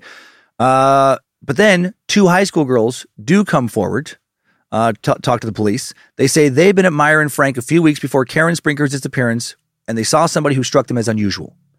At first, they thought the person was a woman, but then they realized that the person tugging at their girdle and fixing their nylons was actually a man. This intrigued investigators.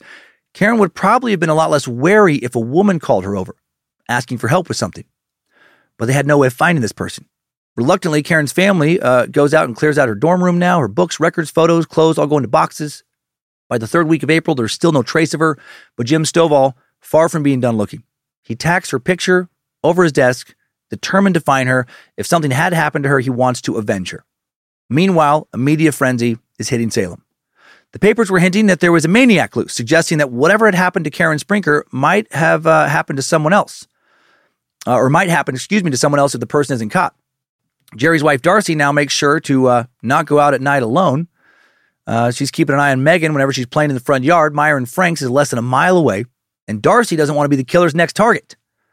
She would only go out, ironically, with Jerry at her side. Except Jerry is gone a lot. He's working in Lebanon during the day, then running errands after his shift. Sometimes he goes to Corvallis. Occasionally does yard work for a friend over there. But if Darcy asks about details, he gets annoyed. He's also getting more obsessed with the privacy of his workshop.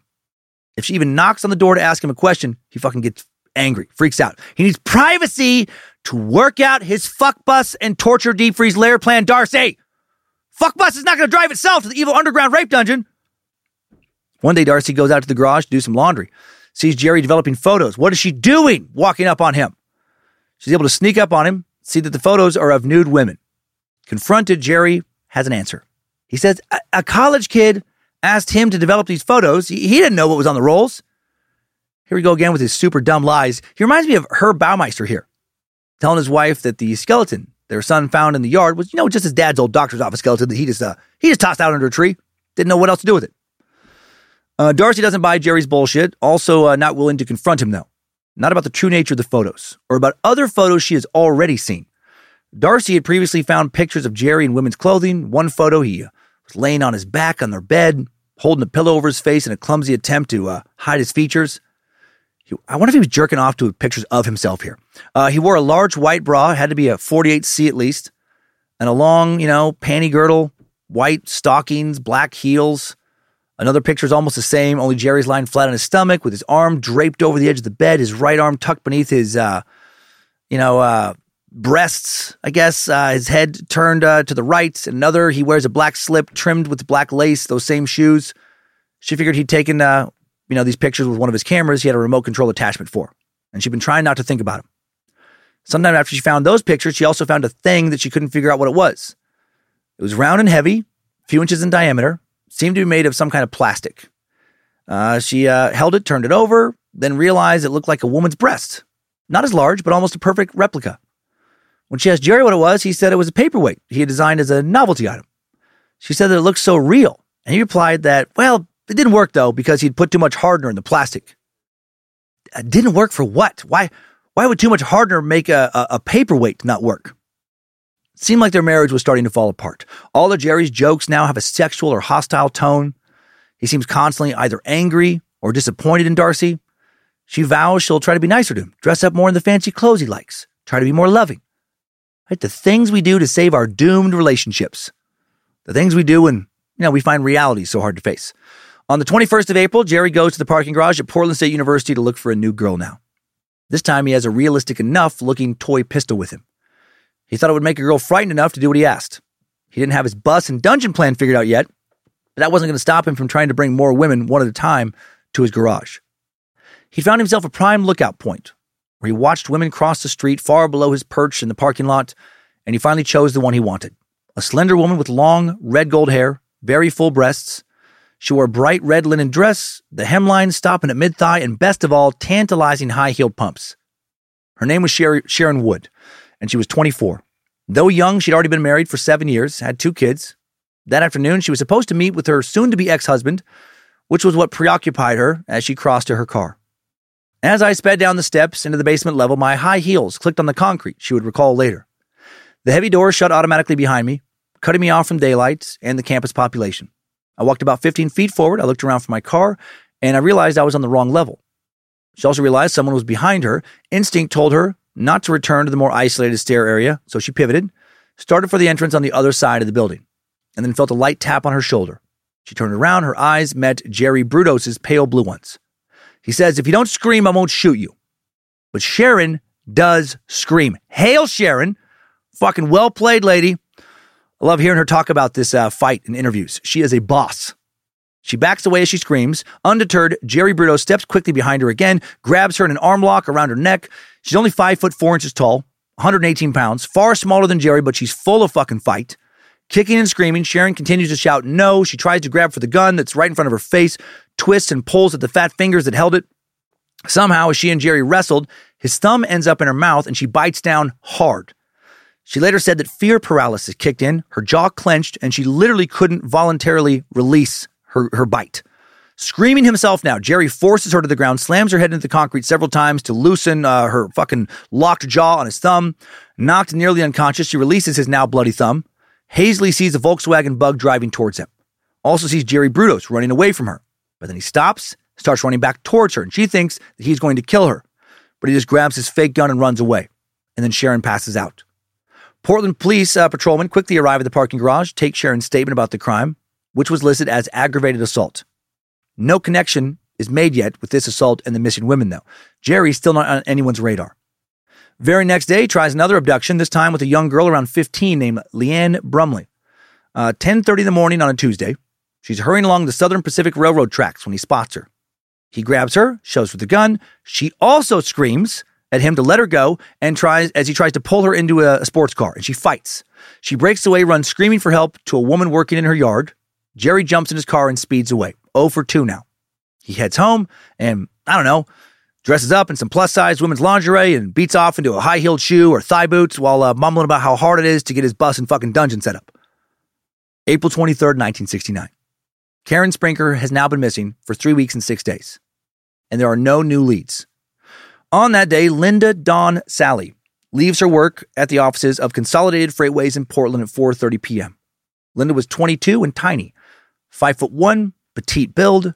She's also gorgeous, ash blonde hair, blue eyes. She won a Miss Smile contest a few years back. She's feisty, an excellent athlete. She has a boyfriend who she loved, and on the afternoon of April 23rd, her plan was to drive to the shopping mall at Lloyd Center and buy him a birthday present. Then she was going to go to the Eastside YMCA for a swim in the pool there where this boyfriend worked as a lifeguard. Since she worked days and he worked evenings, the only way they could really see each other during the week was for Linda to come to the pool and swim. Linda gets into her car to begin the afternoon. Her Volkswagen Beetle was her pride and joy, and she parked it carefully on the 6th floor of the parking garage. Wearing a beige coat, she hustles into the bustling mall. She buys her boyfriend a present at a jewelry store and a suede cloth jacket and a pair of shorts. She's fucking generous. Leaves the men's store at 5:15 and then walks back to the jewelry shop, evidently changing her mind about the watch strap she'd bought. She gets a refund and leaves. At the YMCA pool, Linda's boyfriend is keeping an eye on the kids in the water. He's looking around for his girlfriend. By 7 o'clock, she still hasn't shown. Not by 7:30 either. The kids' swim session then is over, and an adults-only session begins. With a spade of time when he doesn't have to guard so closely, her boyfriend watches the door of the women's locker room. But Linda, wonderful person with what was going to be a bright future, never shows up. When Linda Sally doesn't arrive at her job at Consolidated Freightways the next morning, her friends and family grow extremely worried. Something bad had to have happened. Oregon State Police investigators, aware of other cases involving missing young women, treat her disappearance very seriously. They join detectives from Portland in search of the grounds and parking garage at the Lloyd Center. It was a replay of the same scenario that just happened to Karen Sprinker. Just like Karen and Jan, Linda's car in the parking garage locked. No signs of a struggle. Comparing the cases of the missing women, detectives in Oregon see similarities again and again. 4 pretty young women have now disappeared within 16 months, leaving no clues. And all the girls had vanished within a 50-mile area. None of them had anything in their background that would have made them a likely candidate to run away. There were no witnesses. There were no signs of physical evidence, right? Or there was no bits of physical evidence, not a piece of clothing, a dropped purse, a drop of blood or a hair, nothing. None of them had reported feeling afraid of anyone in their lives either. So detectives knew they were looking for somebody who snatched victims randomly. Also seemed like the person had chosen victims from areas patrolled by different police agencies. Linda Slauson from the jurisdiction of the Portland City Police, Jan Whitney from the I-5 freeway, policed by the Oregon State Police and Lynn County Sheriff's officers, Karen Sprinker from the city of Salem, and Linda Sally from the city of Portland again. Law enforcement now flooded the area with bulletins, descriptions of the missing girls, warnings to pretty young women. It seemed like the crimes were getting closer and closer together. That meant that they needed to act fast to prevent another young woman from being taken and likely being killed. Law enforcement assumed correctly they had a serial killer in their midst. And a few weeks later, this suspicion becomes more likely when a body turns up. May 10th, 1969. A man fishing the Bundy Bridge over the Long Tom River sees something strange. As he cast his line out, he saw a large, bulky object twisting in the drift, but caught by something that held it fast. It seemed too soft to be a log, too solid to be a bundle of cloth. The fisherman laid his pole carefully on the bank and sidestepped down, placing his feet tentatively in the damp weeds. He catches onto a maple sapling, hangs out over the river to get a closer look, and it's a human body. He can see the hair, a glimpse of pale flesh. He calls the Benton County Sheriff's Office immediately, and Sheriff Charles E. Reams dispatches deputies. Deputies report back that the body was a young woman weighted down by a car transmission. The news makes its way to detectives in Salem and Portland. They wonder, could this be the first break in the case? The body, largely preserved by the cold water, found only wearing a beige coat, was identified as belonging to Linda Sally. Someone had taken Linda more than 70 miles away from the Lloyd Center shopping mall, killed her, and then had thrown her away in the Long Tom. Linda Sally's body had been bound to the auto transmission with nylon cord and copper wire. A reddish fabric resembling a mechanic's industrial cloth was caught in her bonds, a clue even though it was mass-produced. The autopsy further found that the cause of death was traumatic asphyxiation. It was impossible to determine if she had been raped due to the water. But there was something else found during the post-mortem on Linda, something that would be kept from the media because it was so bizarre and unexplainable at the moment. There were 2 needle marks in her ribcage, one on each side, about 3 or 4 inches below the armpit. The skin surrounding the needle punctures was marked by post-mortem burns. Investigators continued to search the river, employing divers to find any possible pieces of evidence. We'll figure out what those burns are here in a little bit. 2 days later, on Monday, May 12th, investigators make a horrifying discovery, a second body belonging to Karen Sprinker. Her body was weighted down with the head of a 6-cylinder engine. It had been lashed to her body with nylon cord and copper wiring, just like that used to tie the other body to the auto transmission. There was also a red mechanic's cloth tied to the engine head. Now they knew there was a serial killer on the loose, one with a clear M.O. Lieutenant Jim Stovall and Lieutenant Gene Daughtry of the Oregon State Police, who will work closely together in the intense probe that lays ahead, are present at the post-mortem examination of Karen Sprinker. They find out that she had also been asphyxiated, but differently than Linda. In Karen's case, the ligature was a narrow band, probably a rope. Karen Sprinker had been fully clothed when she was discovered in the Long Tom. She wore a green skirt and sweater that her mother had described on the missing persons report.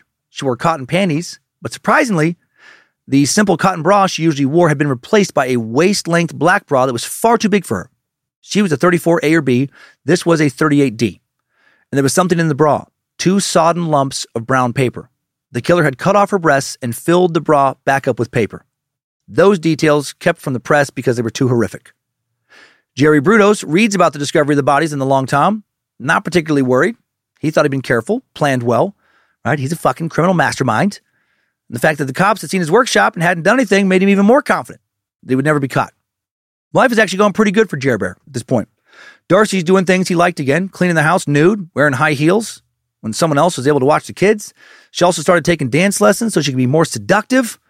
Jerry fantasized about taking her out while she wore high heels and pretty clothes, how every man would be so jealous of her, but only he could have her, only the fucking powerful Jer Bear. He'd also developed a new plan, one that didn't involve a bus or underground evil lair. He started calling college dorms and asking for a common name like Susan, Lisa, Mary, and somebody always came to the phone, and then he would pretend that a friend had given him her name. Some of them wanted to know which friend and would hang up when he couldn't come up with a name, but others, didn't question that, and he would manage to get some dates. He got 3 dates this way. 3 college girls he took out for coffee and talked with. 3 girls he also didn't attack or kill. He wasn't doing anything illegal here, just being, fucking creepy. Over coffee, he enjoyed bringing up the newspaper articles about the dead girls in the river, and it turned him on to see how nervous this made them. Also started going on panty raids again. Except this time he also wore women's underwear and a pair of large women's pedal pushers, a.k.a. capri pants, while he did that. Man, such very particular fantasies, this guy. Meanwhile, detectives still on his case, they just don't know it yet. Detective Stovall starts thinking about the killer's psychology, and he writes out a little a report, a profile, if you will. He writes, killer is 1, between 20 and 30, because all victims are young. 2, of at least average intelligence, knots used to tie parts to bodies are skilled. 3, an electrician. Copper wire on the bodies would wound 1 turnaround and broken, then wound twice as electricians do, twisted in fashion common to electrical wiring. 4, probably from broken home, with 1 parent gone, or the child of a strong mother and a weak father. Fucking nailed it. Strong dislike for mother shown by desecration of female bodies, and he put in all caps, hates women. 5, probable record of antisocial behavior going far back. 6, not participant in contact sports. Women strangled but not beaten. Strangulation required little force.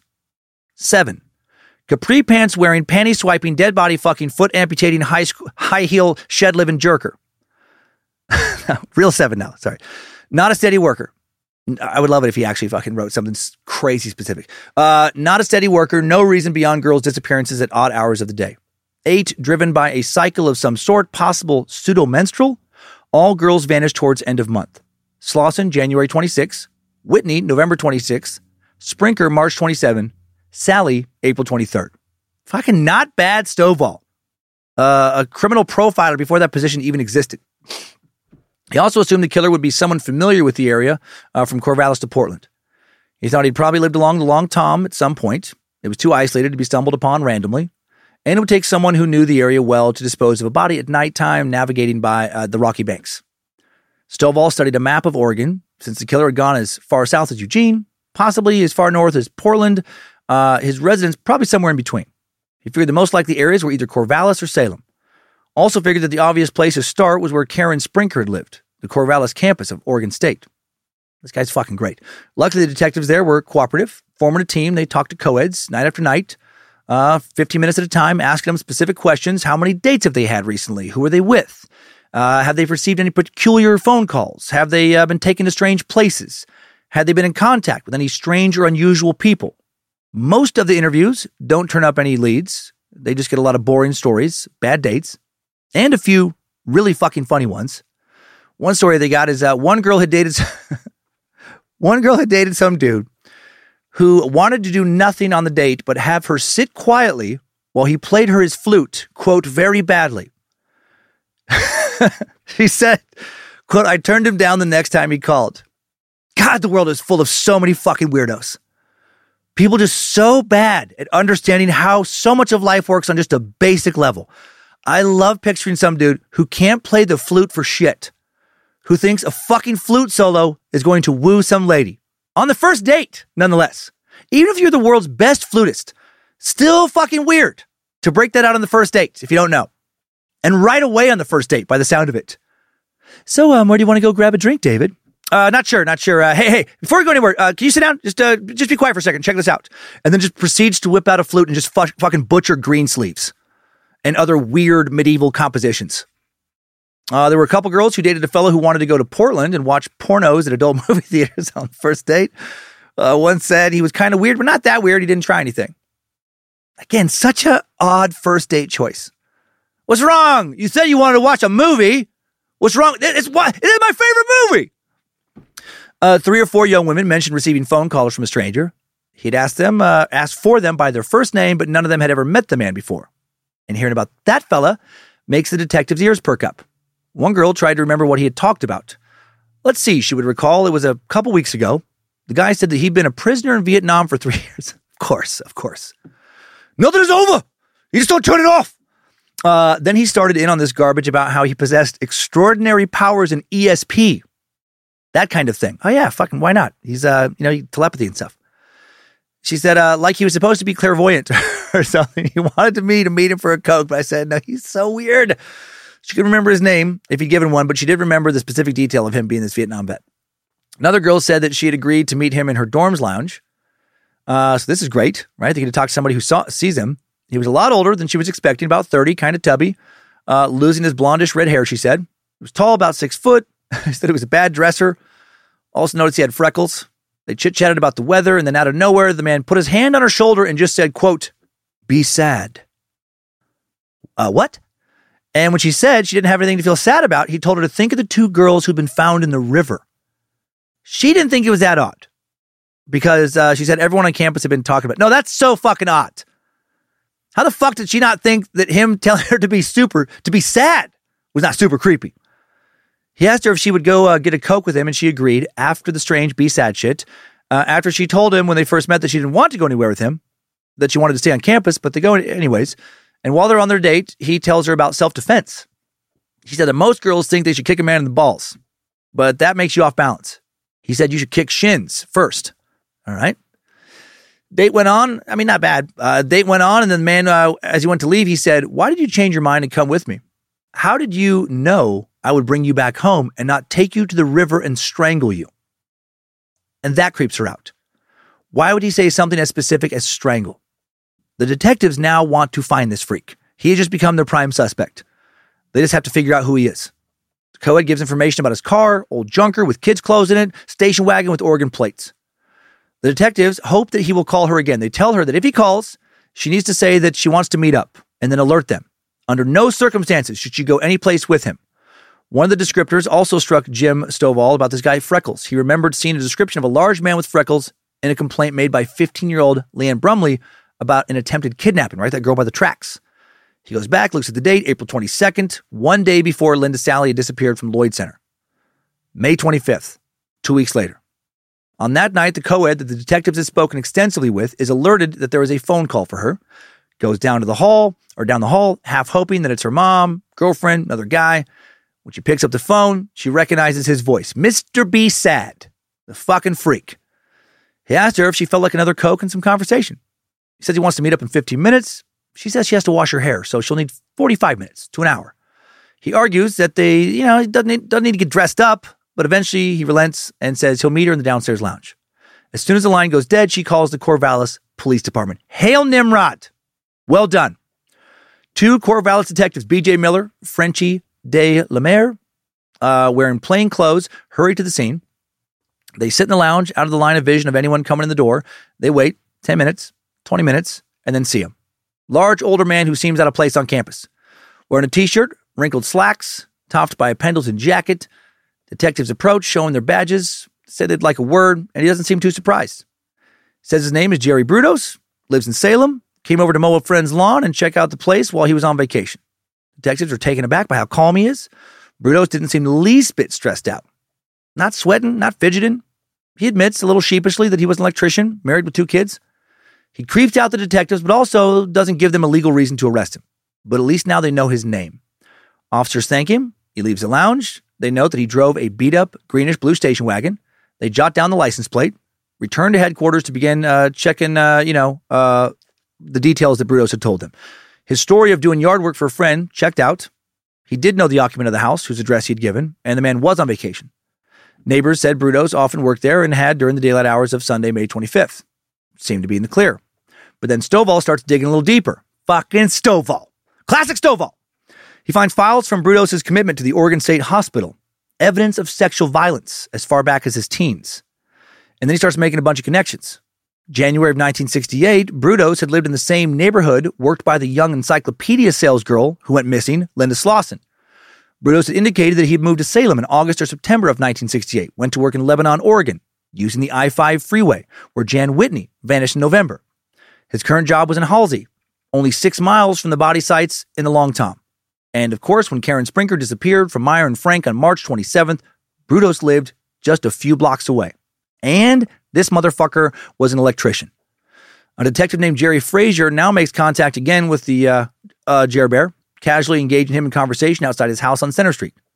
Brudos doesn't seem nervous, shows Frazier the garage, dark room. Frazier makes a mental note to tell Stovall about the ropes, the knots, the hook in the ceiling. Jerry also talks vaguely about some problems, won't specify what they are. When Frazier returns to Salem Police Headquarters and reports to Stovall, he's more suspicious of Brudos now, and they think they found their man. Stovall, Frazier, Greg Ginther, another member of the team, drive back to Center Street to talk more with Jer Bear. The man Stovall saw surprises him. He'd expected a beefy, muscular criminal, an athlete, but instead he sees, grown-up version of the kind of kid who got picked last in dodgeball. He expected some kind of alpha male. Instead, he sees a creepy dude who looked like he sat alone at one end of the bar the entire night watching other people have fun. They have a quick chat. Stovall studies Brudos' speech patterns, his mannerisms, the way he moves and walks. He also asks about his cars, since Leanne Brumley said he was driving a sports car when he tried to abduct her. Well, Brudos admits he sometimes drove his friends Carmen Gia. The investigators asked if they could have another look around the garage. It looked like anybody's garage, divided by some plywood into smaller rooms, except that Frazier and Stovall note some weights hanging from a rope. Notes instantly reminiscent of the knots, the knots instantly reminiscent of the knots that had bound the auto parts to the dead girls' bodies. The rope was 1/4 inch. There was some nylon cord, looked to be about 3/16 of an inch. Brudos offered the detectives a knot, said they could take it since they were so interested. Once they leave the property, they immediately seek out Leanne Brumley, the 15-year-old who'd fought, this guy off a few weeks earlier. They show her pictures of some men, Jerry's pictures among them, asked her to point out the man who tried to kidnap her, and she immediately points to Brudos. They know he's the killer. But before arresting him, the detectives want real evidence. They want an airtight case. Meanwhile, Brudos, now finally getting nervous. He calls Salem attorney Dale Drake and makes an appointment for the following day, May 27th. At that appointment, Jerry tells Drake he's having some problems with the police. He'd like Drake to check it out, and Drake agrees. Meanwhile, detectives are busy trying to get a warrant to search Brudos' place, and while they wait, they don't let him out of their sight. Cars follow him as he drives down the I-5 freeway around Halsey to Salem. He appears to be following the rhythms of everyday crime-free life. The day after Jerry meets with an attorney, May 28th, at 10 minutes to 8, detectives serve him with a search warrant for his 2 vehicles. Brudos signs a Miranda rights card with a bland expression on his face. Seems like he feels confident that his station wagon will be spotless. Helping his confidence, the car had clearly just been very thoroughly washed. It's still damp. Jerry has an explanation for that. He knows it looks suspicious, but he said, he took it through a car wash and his little boy accidentally rolled down the window. What do you do? Kids, am I right? Later, Brudos will confide in Frazier. I don't think you got anything out of the car. There's kind of a link missing, having to do with the car, but I wasn't worried about it. I just felt like I wasn't involved. There was no doubt in my mind until you compared the ropes. If I knew you were going to do that, I would have gotten rid of the rope. So weird for him to say, and this is after he confessed to the crimes when this quote was given. I just felt like I wasn't involved. Like, what? Like some weird fucking mental trick where he just told himself, I didn't do it, and then just believed himself. They searched and processed in 1964 Carmen Gia as well, but find no compelling evidence to arrest him.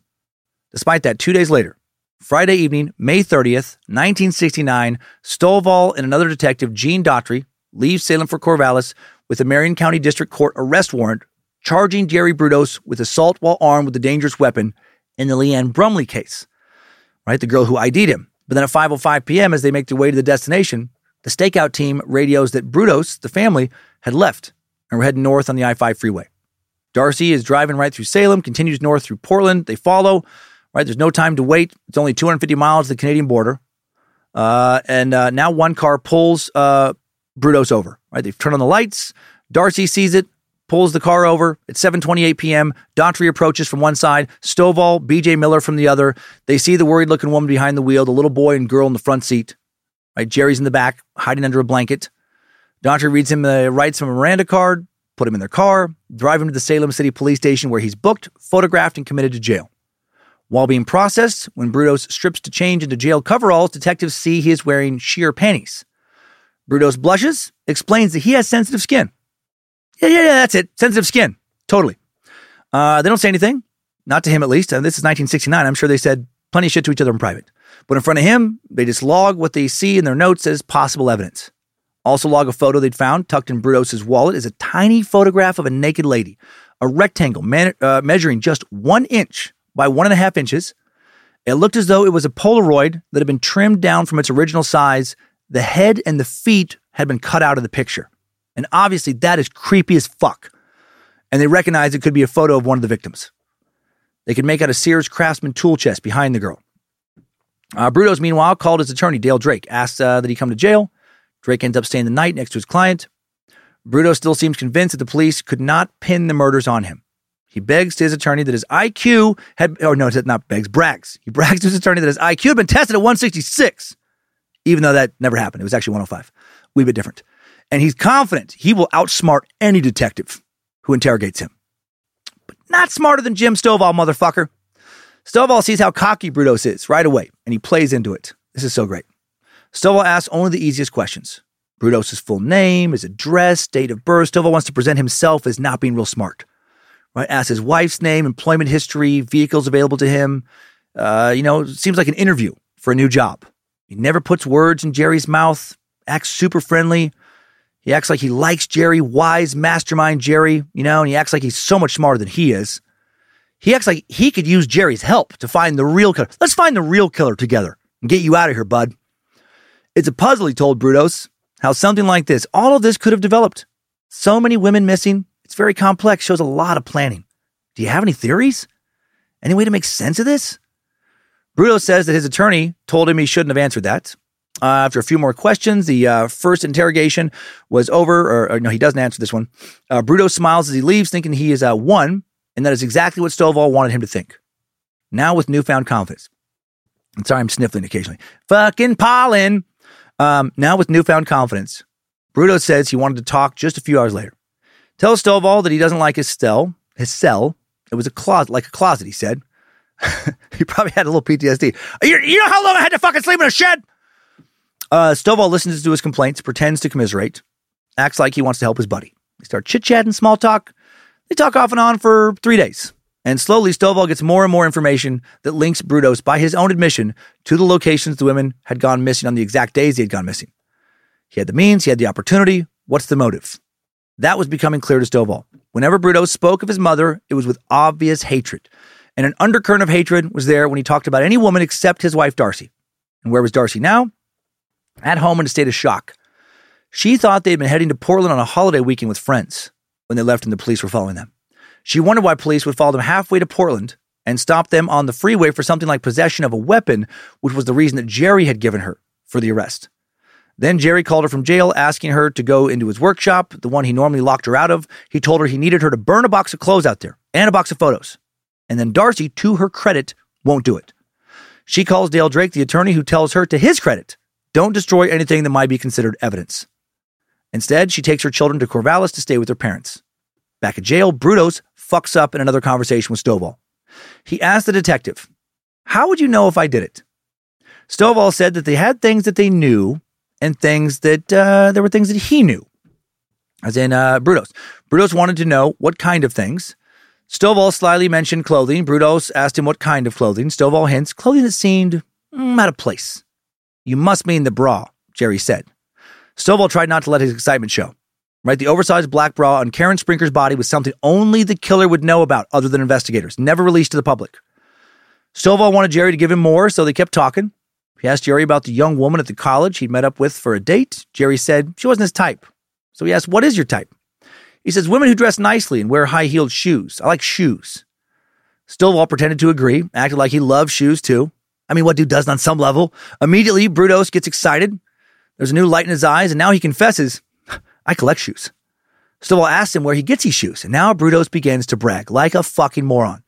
It was like that dumb motherfucker forgot he was talking to a detective investigating him for murders. He acted like he was talking to an old buddy he could trust to keep secrets. And he tells his old buddy, but not his old buddy, that he steals shoes from women and also underwear from clotheslines or inside their houses. He mentions one woman, a young lady in Portland, that he had stalked for a day before sneaking into her apartment, the woman he choked out and then raped. Dude just confessed to a break-in and assault. right, that they don't even know about. Stovall asked if the black bra found on the body of Karen Sprinker was stolen. And Brudos says, obliviously, no, that was different. The one we were talking about was wide. It caught my attention on a clothesline in Portland a couple years ago, and I took it. Brudos had now just as good as confessed to the murder of Karen Sprinker. He said he'd stolen the bra that she was found in. And this idiot just keeps talking, like he's not aware he's confessing. When Stovall mentions Portland, Brudos is almost too eager to tell him about a young encyclopedia saleswoman named Linda who stopped by his house. He confessed that he fucking hit her in the head with a 2x4 and then choked her to death. Now he had just obviously admitted to a murder. Jim Stovall accepts it calmly, doesn't even flinch when Brudos tells him he cut off Linda's foot. As he speaks about his crimes, Jerry gets more and more cocky. He says he's pulled off abductions that have baffled hundreds of police officers for years. He seemed proud to be able to lay out the details of his plans. He admitted to seeing Jen Whitney's car broken down on the freeway.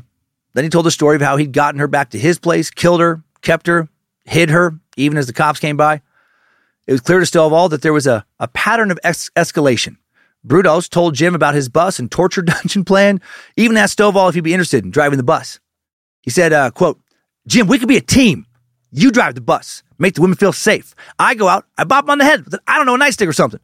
I'll wear some capri pants with some give so I can run fast and chase them down.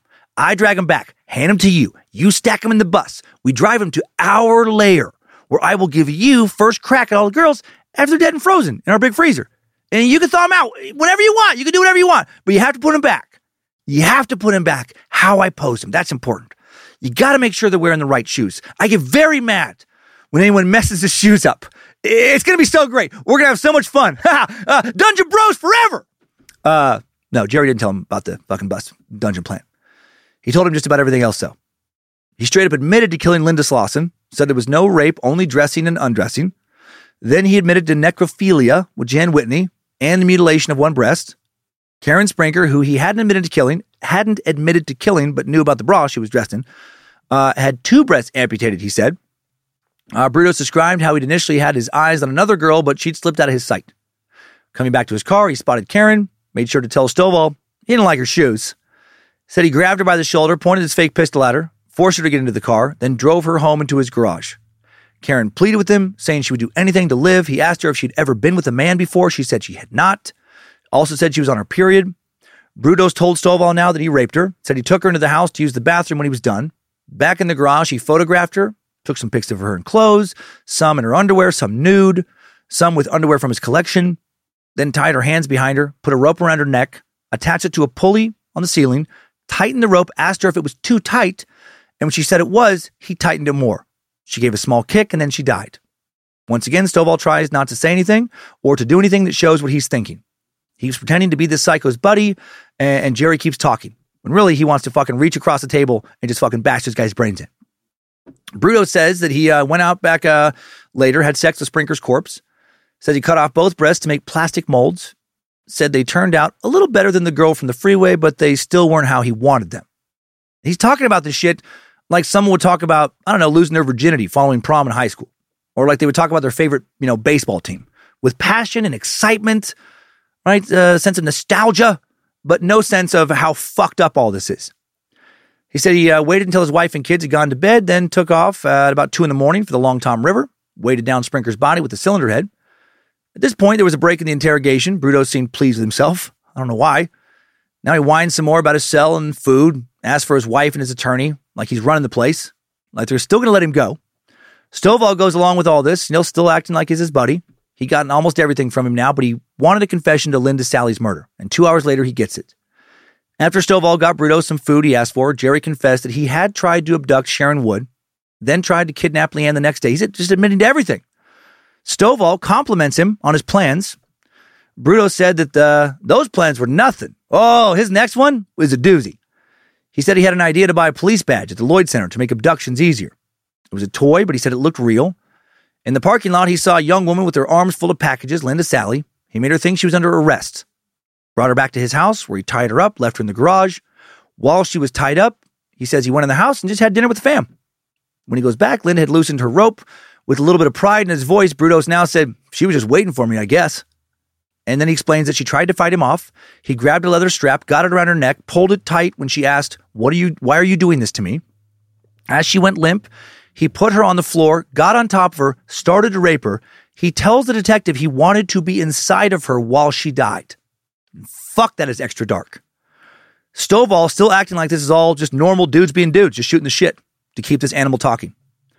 Brudos says he then hung her up by her neck from a hook in the ceiling, put 2 needles in her ribs, and attached electric cords. He wanted to pull off some fucking Frankenstein shit. He wanted to electrocute her to see if he could make her body move around like a zombie sex doll. Reminds me of Jeffrey Dahmer here. The electricity did not cause her body to convulse like he'd hoped, it just burned her skin. He keeps her corpse there one day, one night, has sex with her dead body multiple times. Since he didn't like her breasts, he tried to mold her some new breasts that were more to his taste, like she was a fucking sex doll he could modify, but said he couldn't get the epoxy to work right, wouldn't stick to her chest the way he wanted. Then he ties an overdrive unit to her and tosses her in the long tom. And now finally, Stovall has all of his confessions. And he doesn't have to pretend to be that pile of shit's buddy anymore. Right? And he fucking reaches across the table and he literally fucking collapses the guy's skull. Fucking all over. He's dead. We're good. No. But, you know, he's got everything he needs. This guy's going to go to prison forever. So hail Jim Stovall, fucking badass detective.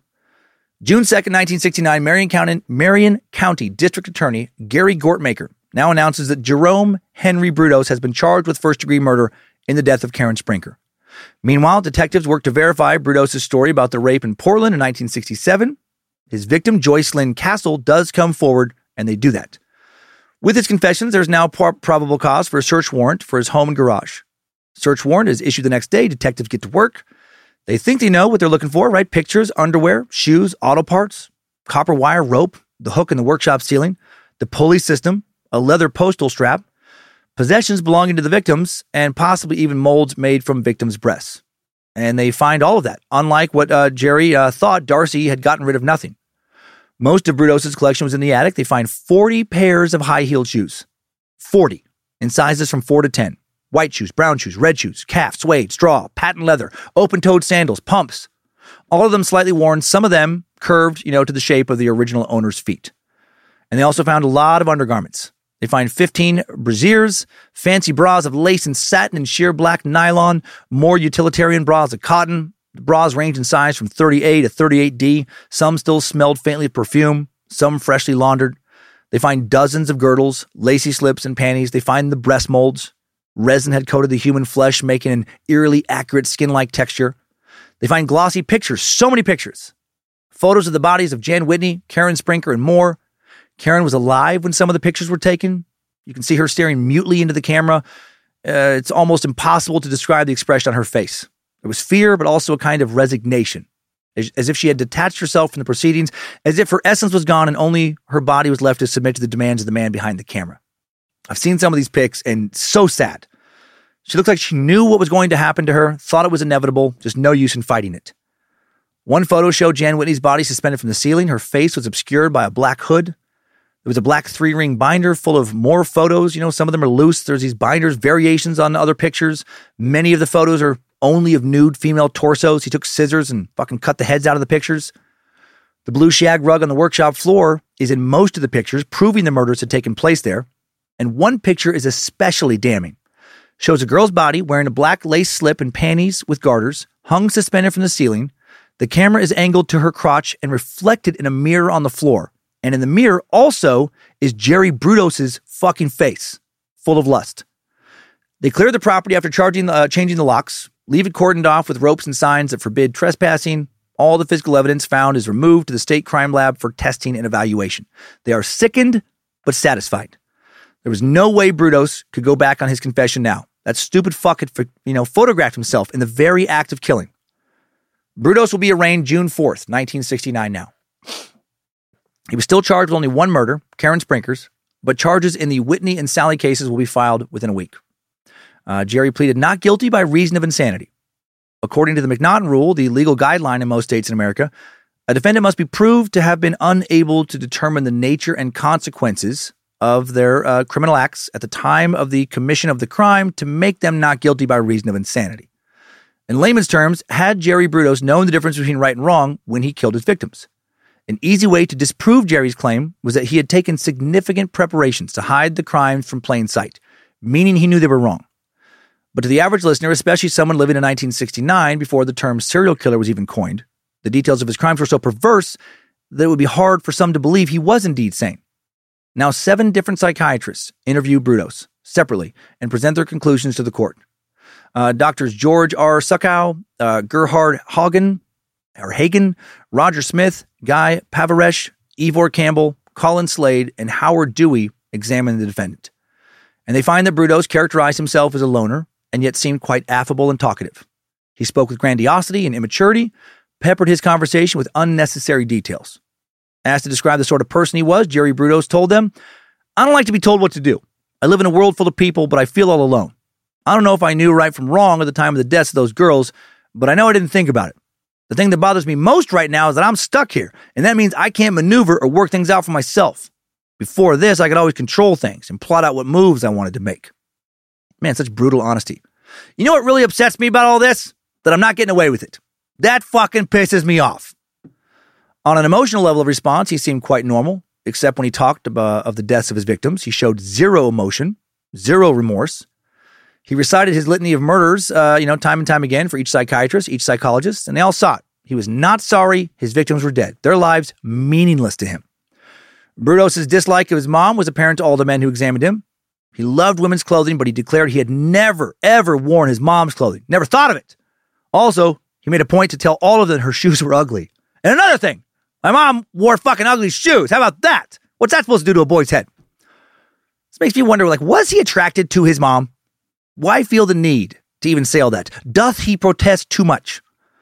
It was clear that hatred for his mom influenced just about all of his thinking, as well as a secondary hatred for women in general, except Darcy. She won't dress up like other women do, and that makes me feel sorry for myself, he said about Darcy, now with tears in his eyes. But that's the only thing wrong with her. I love that the only time he cries is when he's talking about how his wife won't dress up as much as he wants. Yeah, if I could kill those girls, whatever. My wife, she won't always wear the heels that I want her to wear. When he talked of killing the 4 young women, his voice was flat and precise. I stuffed the black bra with paper because she was bleeding so much I didn't want to get blood in my car. Her breasts had pale pink nipples and they didn't show up well, so I couldn't take pictures. I couldn't get a good cast of them, so I threw them away. Then I threw her in the river. I had sex with her and strangled her at the same time with the postal strap. And again, never once said he feels bad for his victims. Says he did have a plan for himself. He wanted treatment at a hospital. Afterwards, he said he was going to become a useful member of society and raise his kids. He still thinks, at this point, he is going to get away with everything. And I guess why wouldn't he, right? He did get away with a short hospital stay when he'd gotten caught for beating the shit out of that girl he picked up in his car when he was 17, when he'd also gotten caught for making the neighbor girl strip at knife point for nude photos. Just goes to the hospital for a little bit, less than a year, and then he's back out and free to live his life. Well, Jerry Brudos now given an electroencephalograph to determine if his bizarre fantasies are the result of brain damage, and he tests normal in brain function. Tests above average in intelligence and cognitive thinking. He is not insane under the law, fully capable of participating in his defense. Dr. George R. Suckow, examining Jerry Brudos for the state, says, overall, this man describes a history going back to childhood of progressively increasing assaults upon young females, starting with fetishism for shoes and undergarments in very early childhood. One is reminded of the person who writes bad checks and does not get caught and then continues, getting worse and worse because no one draws a line showing him where appropriate behavior begins. In my opinion, Mr. Brudos has been aware of the nature and consequences of his actions on each and every crime of which we spoke. And further, he has been aware that they were wrong in the view of others. It is further my opinion that he is an extremely dangerous person to young females when not in confinement. And finally, it is my opinion that he shows little evidence of treatability, if any, for his personality disorder. So, a diagnosis of this guy is dangerously fucking insane and should be fucking locked in a shed forever. Meanwhile, what's going on with Darcy and the kids? Well, Jerry wanted them to visit him all the time. Darcy initially did what he wanted. Went to see him. He seemed same as ever, which was almost worse than if he'd been devastated and ashamed. Darcy was also having constant nightmares. Eventually, a little while after he confessed, she refuses to take the kids to see him again and then moves out of their house on Center Street. June 26, 1969, the subpoenas go out for the preliminary hearing before Jerry Brudos was to stand trial. The initial list of witnesses included Dr. Robert Pashko, the Salem dentist who had identified Karen Sprinker's body from dental x-rays, Salem policeman Lieutenant Elwood Hap Hewitt, Sergeant Jim Stovall, Detective Jerry Frazier, State Policeman Lieutenant Gene Daughtry, and more. Brudos' lawyers know that the insanity plea is not going to hold up. Not a single psychiatrist or psychologist is going to testify he's insane, right? That's out of the picture now. He's not going to be found innocent. There's too much evidence against him. They explained to him that he needs to take a fucking deal. And so he changes his plea to guilty June 27th, 1969. And he does take a deal to avoid a costly trial. In the murder of Karen Sprinker, he is sentenced to life. In the murder of Jan Whitney, also sentenced to life. And in the murder of Linda Sally, sentenced to life. With good behavior, a lifer in Oregon can expect to be out in about 12 years. Jerry Brudos, under the burden of 3 consecutive life sentences, if he were to serve them all, even with good behavior credits, would not be eligible until 36 years had passed, when he was 66 years old. And now let's pivot to someone else who'll be charged for some of what Jerry did, his wife Darcy, and he was only not charged with 4 murders because they didn't have quite enough physical evidence on the 4th murder because they hadn't found the body. Some of the police department felt that Darcy had to have helped Jerry commit at least some of the murders, or known about them and not reported them. Jim motherfucking Stovall did not think so, but he's in the minority. Stovall sees how Darcy has moved from her domineering father's house into her domineering husband's, and since she had no GED, no college degree, never worked a job, when things with Jerry started to get rough, she simply tried to put them out of her mind because she didn't know what else she was going to do. On July 17th, Jim Stovall and Detective B.J. Miller, accompanied by Salem Police Detective Marilyn DeSophie, drive to the home of Darcy's parents in Corvallis. The grandparents have had custody of Megan, now 7, and Jason, 23 months, for several weeks. And now the kids are placed, at least temporarily, under the custody of Oregon State Children's Services Division. Darcy is shocked that her kids have been taken from her. She hires Salem attorneys Charles Burt and Richard Siderman, yeah, Dick, we got one, to represent her and find out why. The reason will become clear on August 7th, 1969. Dick Siderman called Darcy, told her that she was being charged with first-degree murder, aiding and abetting Jerome Brudos in the murder of Karen Sprinker. She's arraigned 4 hours later. She leaves the arraignment, walking past a crowd of journalists. Reporters describe her in print later as emotionless, calm, and stolid. Descriptors that did not make her seem innocent, and she is taken to jail. Her trial will begin in September of 1969. Judge Hay will preside. The opposing attorneys are well-matched, perhaps the most outstanding criminal lawyers in Marion County. For the state, Gary D. Gortmaker, tall, confident, his prematurely silver hair perfectly cut, an almost constant winner in court. For the defense, Charlie Burt, a man of short stature, stooped from childhood polio, but a man who could hold his own in court. The 125 court spectators who got seats inside will watch Darcy Brudos appear in her white blouse and neat dark suit, her short hair tousled, looking very young and very frightened. She's only 24. It will take 2.5 days to select a jury, 8 women and 4 men, since many in the area had already heard about Jerry Brudos and formulated ideas about his innocence or guilt. District Attorney Gortmaker then rises to make his opening remarks to the jury. Gortmaker assured the jury that he would prove that Darcy had helped her husband when he killed Karen Sprinker. He said he would produce an eyewitness who had seen Darcy assist Brudos in forcing a person wrapped in a blanket into their home. Charlie Burt spoke next. He stressed that Darcy had no reason at all to aid her husband. He pointed out that Darcy had refused to destroy evidence, had actually saved physical evidence for the police to find. On the first morning of the trial, little Megan Brudos is called in to the court so that Judge Hay can determine if she's a competent witness or not. Darcy had not seen her daughter in 2 months. Judge Hay asks Megan some questions. She says she can answer truthfully, but when she turns to her mom, she starts to cry, and so does Darcy. So fucking sad. Still, Megan is accepted as a potential witness against her mom. Poor kid and poor Darcy.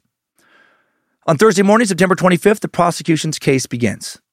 Lieutenant Robert W. Pinnock of the State Crime Lab takes a stand to identify clothing removed from Karen Sprinker's body. Talks about how her breasts had been cut off, body weighted down with an engine. For the rest of the afternoon, Darcy watches as almost all of Jerry's collection of shoes, clothing, and workshop tools are introduced into evidence. The mold of the breasts, which Pinnock emphasized was kept in the home, is introduced.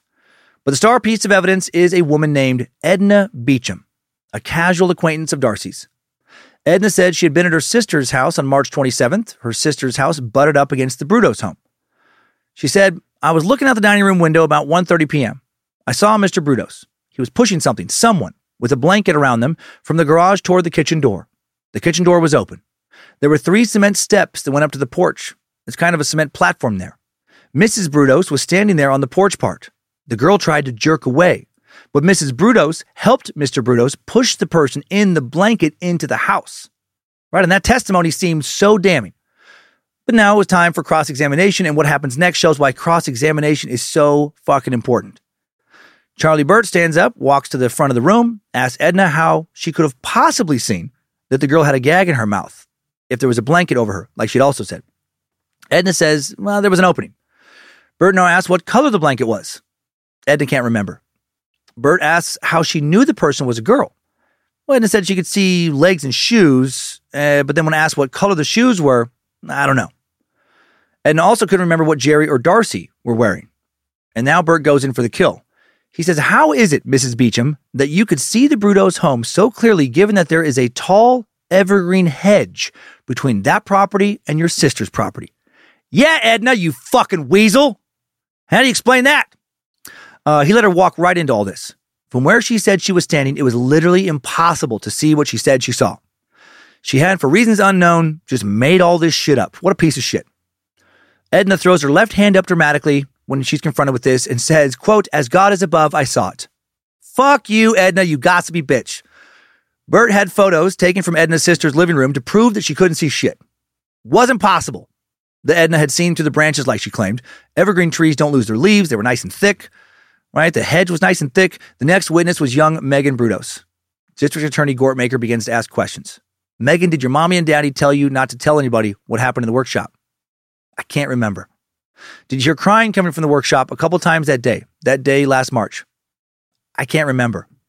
Did you meet a girl about the time of spring vacation named Karen that your daddy took into the workshop while your mother was home? Yes. Right? Looks bad. But to the rest of the questions, Megan simply replies again, she can't remember.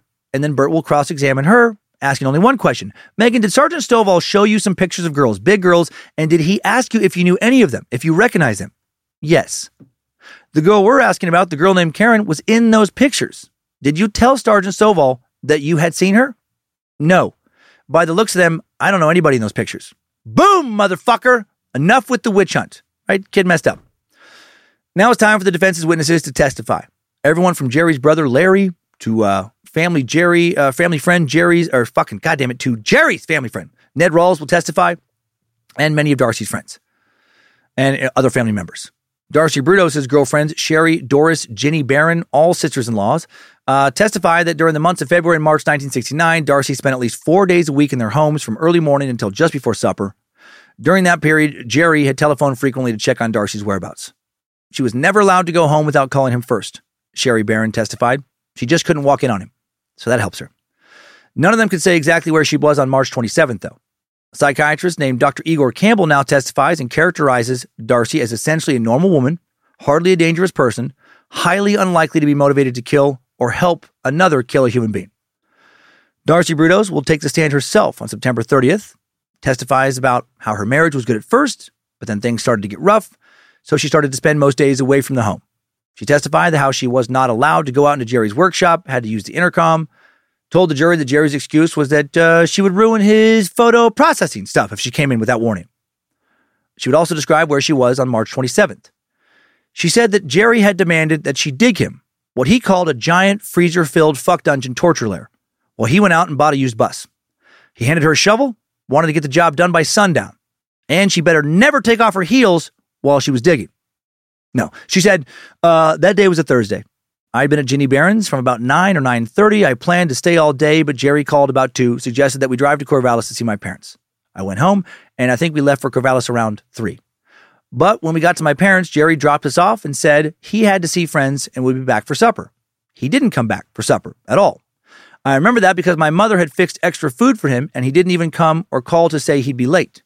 He finally showed up around 9, and he had one of his bad migraine headaches. Well, her parents will testify that Darcy is telling the truth here. And then a detective will testify who said that it would have been easy for Jerry to pick up the engine in Karen Sprinker's body alone in that time frame.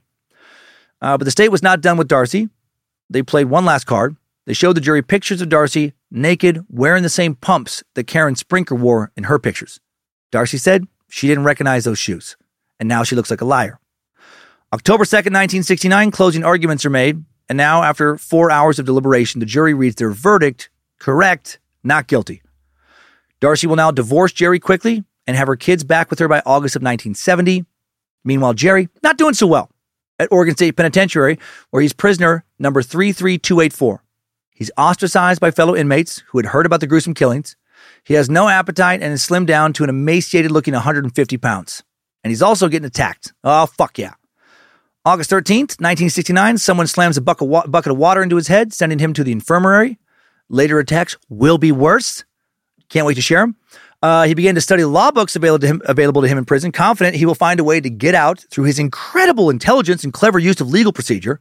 Spoiler alert, his future legal proceedings will be laughable failures. And this is a new one. This dude also had piles of women's shoe catalogs in his cell. He wrote to major shoe companies asking for them and openly acknowledged to guards that they were his substitute for porn. All right, just can't stop with shoes. Whatever. This crazy fuck will submit a petition of appeal to the Supreme Court of the state of Oregon, September of 1970. He claimed complete innocence of his crimes, said the state was out to get him. Check out an excerpt from this genius's petition. Marion County, in that respect, makes the communist countries and their methods look like Mickey Mouse Club, for the defendant has the proof, and yet the Marion County courts are concerned about a conviction only and could care less that the victim of this whole thing is in fact innocent. It can be seen from Exhibit 2. Clearly shows that this is in fact the truth. Yet everybody says, I sincerely doubt that it happened. Yet nobody bothered to check. A plain and simple fact. There is a multitude of witnesses and evidence to substantiate this along with his personal testimony. Holy shit. I had to sit with this one for a second to figure out what he was trying to say. Dude misspelled about 30% of the words. I had to clean a lot of shit up. Random capital letters all over the fucking place. Looked like an 11-year-old wrote it. An 11-year-old who was struggling in school. Brudos' Exhibit 2 was a statement purportedly made by a fellow prisoner, alleging that Brudos had been treated unfairly, and repeating Brudos' feeling that he'd been poisoned in jail. I love this. Like the court is going to care about some other convicted felon chiming in with some, hey, Jerry was railroaded bullshit. Just, hey, name's Jimmy Anderson. You can call me Jimmy Blades. Jerry's a good guy. No question about it. No way he could have killed anyone, and that is a fact. Was that good, Jerry? Was that what you wanted me to say? You better give me those fucking smokes now, piggy. I'll fucking slice you up real good. Jerry wraps up with an impassioned and emotional plea, also littered with misspellings. That I again had to clean up so I could read it. So many extra capital letters. No one loved a capital letter more than Jerry Brudos. He wrote, the really terrible part is that the defendant petitioner is in fact innocent of the charges. Yet the prosecution did have such a lever against the defendant, they got confessions for cases that they didn't even have bodies for. Such threats were used that they could obtain such confessions, yet the defense attorneys did not even question that. If one court, just one, would have retained its impartiality and had attempted to seek the truth and justice, it could have been exposed. But Marion County judicial system is far out upon a limb. They fear of sawing it off themselves. Therefore, we say the court will do nothing without an order stating we must. Then we will have to try to get around that then. Okay. The petitioner defendant does therefore pray this honorable court will issue this writ of Menandus. I'm not sure what he's even aiming at there. And start to instill some form of justice in the county that the state capital is in. And this type of decay can only spread if not checked now. Fucking what, Jerry Bear? Come again? His appeal was obviously rejected. The court dismisses whatever you were asking for there, Jerry. The court, honestly, not even sure what you're talking about. But whatever it is, no. Then in the late summer of 1970, the lack of victims' bodies becomes a moot point in the case of Jan Whitney. Picnickers, some random panickers, just people who panic constantly. Some picnickers along the Willamette River at a spot somewhat below the Independence Bridge saw what looked like to be a lamb's carcass caught up in branches near the shore. It turned out it was what remained of Jan Whitney's body. So an appeal is even less likely to be successful now. And now for some really good news. January 1st, 1971. Jerry is treated for rectal bleeding in prison. He's been brutally raped by another inmate. And hail whoever that guy was. I'm going to pretend he did it for vengeance. And not because he was also a depraved, sadistic maniac. Hell of a way to kick off the new year. Also in 1971, Jerry's neck is broken in a separate attack. Fractured at the fifth cervical bone, C5. And Jerry refuses to say who did it. Snitches get stitches. His mom will also die in 1971, though I guess that'll be good news, so it wasn't the worst year for him. 1972, he tries to file another appeal, saying that the dead girl in the photos was not Karen Sprinker, but someone else, and he'd been prosecuted for the wrong person. Appeal is denied. Wasn't written any more intelligently than the other shit. December of 1974, Jerry tries to convince some prison doctors that the only reason he killed these women is because he's hypoglycemic. Seriously. My God, this dude was both crazy and stupid. His brain really was not working right. He said that his, quote, low blood sugar accounted for his physical and emotional problems. If he just wouldn't have had so much sugar, those women would still be alive. This literally made me laugh out loud by myself when I first read about it. He acted like what he did should belong in one of those fucking Snickers commercials from a few years ago. Just, you're not you when you're hungry. Just die, you fucking bitch. Die, mama. I'm gonna fuck your corpse and cut your tits off. And then cut to someone handing him a Snickers. Takes a few bites. Oh, whew, gosh dang. Oh, my heck. Oh, so sorry. Did I kidnap you? Oh, my goodness. Oh, I was just so hungry. Oh, the prison psychological staff, they don't buy it. Jerry won't let go of the theory, and he gets a hearing for it in October 1976, and he brings that dumb shit to court. And, of course, his crazy appeal is quickly rejected. 1974, Jerry also loses phone privileges for being a disruptive maniac. And Darcy gets an order against having to ever bring her children to visit him again or ever send him letters. Jerry Bear files one last appeal to Oregon State Supreme Court, May 25th, 1977, just as dumb as the others. He now argues that since his alleged crimes were so heinous, and since one of his own attorneys had once compared his crimes to those of Jack the Ripper and the Boston Strangler, he now put forth the premise that media coverage equated recent heinous and sensational crimes with his own crimes, and therefore he would never get a fair appeal going forward. Does that make sense to you? It didn't make sense to the court either, who immediately rejected him, acting like because his crimes were so fucked up, Oregon media would reference them when other super fucked up crimes would occur, which kept associating his name with more horrible crimes, which made it impossible for him to get a court to agree to let him go. He also insisted that the entire state of Oregon was plotting against him, and he was in fear for his life, and the court didn't fucking care. Jumping way ahead now. 1995, the Oregon State Parole Board votes to ban now 56-year-old Brudos from ever being able to qualify for parole. He's still a psychopath in prison. Over a quarter century in prison had done nothing to rehabilitate him. He's human garbage. He had now served 26 years, would not begin to qualify for parole for another 9 years, but they were so worried about him, he was still so dangerous, they want to get in front of the remote possibility he could be released. Following this decision, he is now allowed an interview with the board every 2 years to see if they should change their mind and let him try to get parole. It will now take board action to grant Brudos a formal hearing to be considered for parole. Brudos will say at the board's 1995 decision that their decision to ban him from parole consideration was an act of vengeance. Everyone's out to get him. Jerry's final bid to try and be considered for parole rejected August 19th, 2005. He tells the parole, board, before the board, whatever, that he's recovering from colon cancer and pursuing, get this, a master's degree in counseling. Imagine getting mental health advice from Dr. Brudos. You know why you feel depressed, don't you? You don't have a fuck dungeon. No bush full of babes you could tie up how you want and make them wear the sexiest clothes and shoes before you choke them out and stick them in the freezer. You don't need medicine. You just got to grab some lady from a parking garage and take her home and tie her up. Now for the best news this timeline has to offer. March 28th, 2006, 5:10 a.m., super creep Jerome Henry Brudos, fucking former shed dweller, dies alone inside the Oregon State Penitentiary at the age of 67, never once expressed an ounce of remorse for his crimes, never apologized to his victims' families, played the victim himself until the bitter end. When Sydney Elliott Aurora, Jan Whitney's sister, learned of his death, she said, "I hope he spends all eternity in hell." And with that, let's get out of this timeline. Good job, soldier. You made it back. Barely.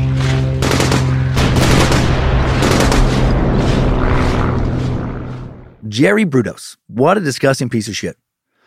Though we've covered so many killers here now, it is still always shocking to research somebody who is so deeply sexually motivated, so intensely focused on their own pleasure that they will take human lives to satisfy their sexual desires. So, like, the height of selfishness. Is there any lesson we can take away from this guy's story? Yeah, I think so. I think careful with your fantasies. Don't let them escalate to the point that somebody else has to be your sex slave, has to suffer to fulfill them. Don't let your sex fantasies consume you. And how about that's it for this week? Let's get away from this shed dweller and head into today's top 5 takeaways. Time suck. Top 5 takeaways. Number 1, Jerome Jerry Brudos murdered 4 women in Oregon in 1968 and 1969, beginning with Linda Slauson, a traveling encyclopedia saleswoman. He would go on to murder Jan Susan Whitney, a 23-year-old college student at the University of Oregon, Karen Sprinker, a 19-year-old college student, and also Linda Dawn Sally. Number 2, how about that bus and dungeon plan? That shit felt like a realistic possibility to Jerry. Dude wanted to find some place where he could set up what he would call an underground butcher shop that would have cells where he could keep captives and a huge freezer room where he could freeze the bodies of women once he killed them. And he'd bring women to this place by the literal busload. He'd get them all set up in their cages, then he would choose which ones he wanted for his pleasure. He would take them out, rape them, maybe also shoot them, stab them, torture them, and no one would be the wiser. Number 3, Jerry was eventually caught due to his new method of trying to find more victims, calling dorm rooms and asking girls out on dates. A female student that went on one of the blind dates gave the police a description of Jerry, managed to lure him, to her common room where Brudos was then interviewed by police officers who would ultimately end up arresting him because of this meeting. Number 4, all of his murders might have been avoided had people not treated Jerry like a nuisance after his attack on a 17-year-old girl in 1956. Even though police figured out that Jerry had at that point been stealing undergarments for years and even had attacked another girl and taken photos of her, he was committed to Oregon State Hospital and released in less than a year. Hospital staff seemed to take more of a, boys will be boys mentality with him instead of, this motherfucker is really dangerous, and we need to at least keep tabs on him if we can't lock him up forever. Number 5, new info. We talked about how Jerry Brudos was the inspiration, along with some other serial killers, for The Silence of the Lambs' Buffalo Bill. Let's learn a bit more about arguably the best serial killer movie ever made. The Silence of the Lambs was only the 3rd film to ever win all of the Big 5 Oscars: Best Picture, Actor, Actress, Director, and Screenplay. Also, Gene Hackman was originally supposed to play Dr. Hannibal Lecter instead of Anthony Hopkins. I truly cannot picture that making the movie nearly as good. Sean Connery was the next choice, but he found the script, quote, revolting. Daniel Day-Lewis was also considered. He would have fucking killed it. The role, of course, went to Anthony Hopkins, who won Best Actor for merely 16 minutes of screen time, another record. His inspiration for Hannibal Lecter came from 3 figures: Truman Capote, Katharine Hepburn, and Hal from 2001: A Space Odyssey. Fucking random. Also, it was Hopkins' idea for Lecter to wear all white. His theory was that people already have a fear of doctors and dentists who wear white on the job. One more, the FBI is definitely the hero of that movie. Clarice Starling being the law enforcement star. The agency had impressed Foster with their handling of a previous death threat against her, and they had earned her respect so much so that she approached the film's director, who made sure that the FBI was portrayed, quote, in the correct way. Time Suck Top 5 Takeaways. Jerry Brudos, the shoe fetish slayer, has been sucked.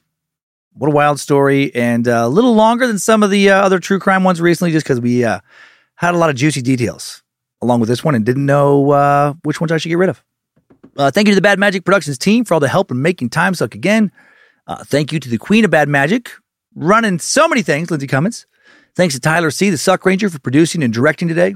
Thanks to BitElixir for upkeep on the Time Suck app. Had a recent glitch they just fixed real quick.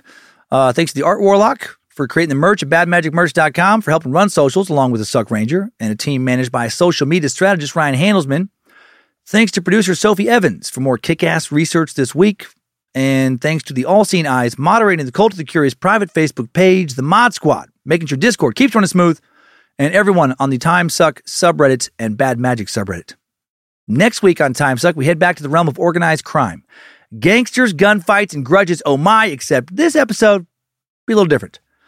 No 1940s-style gangsters in suits and fedoras. No smooth-talking men discussing gabagool and the family. In fact, no killing at all. Nobody even gets hurt.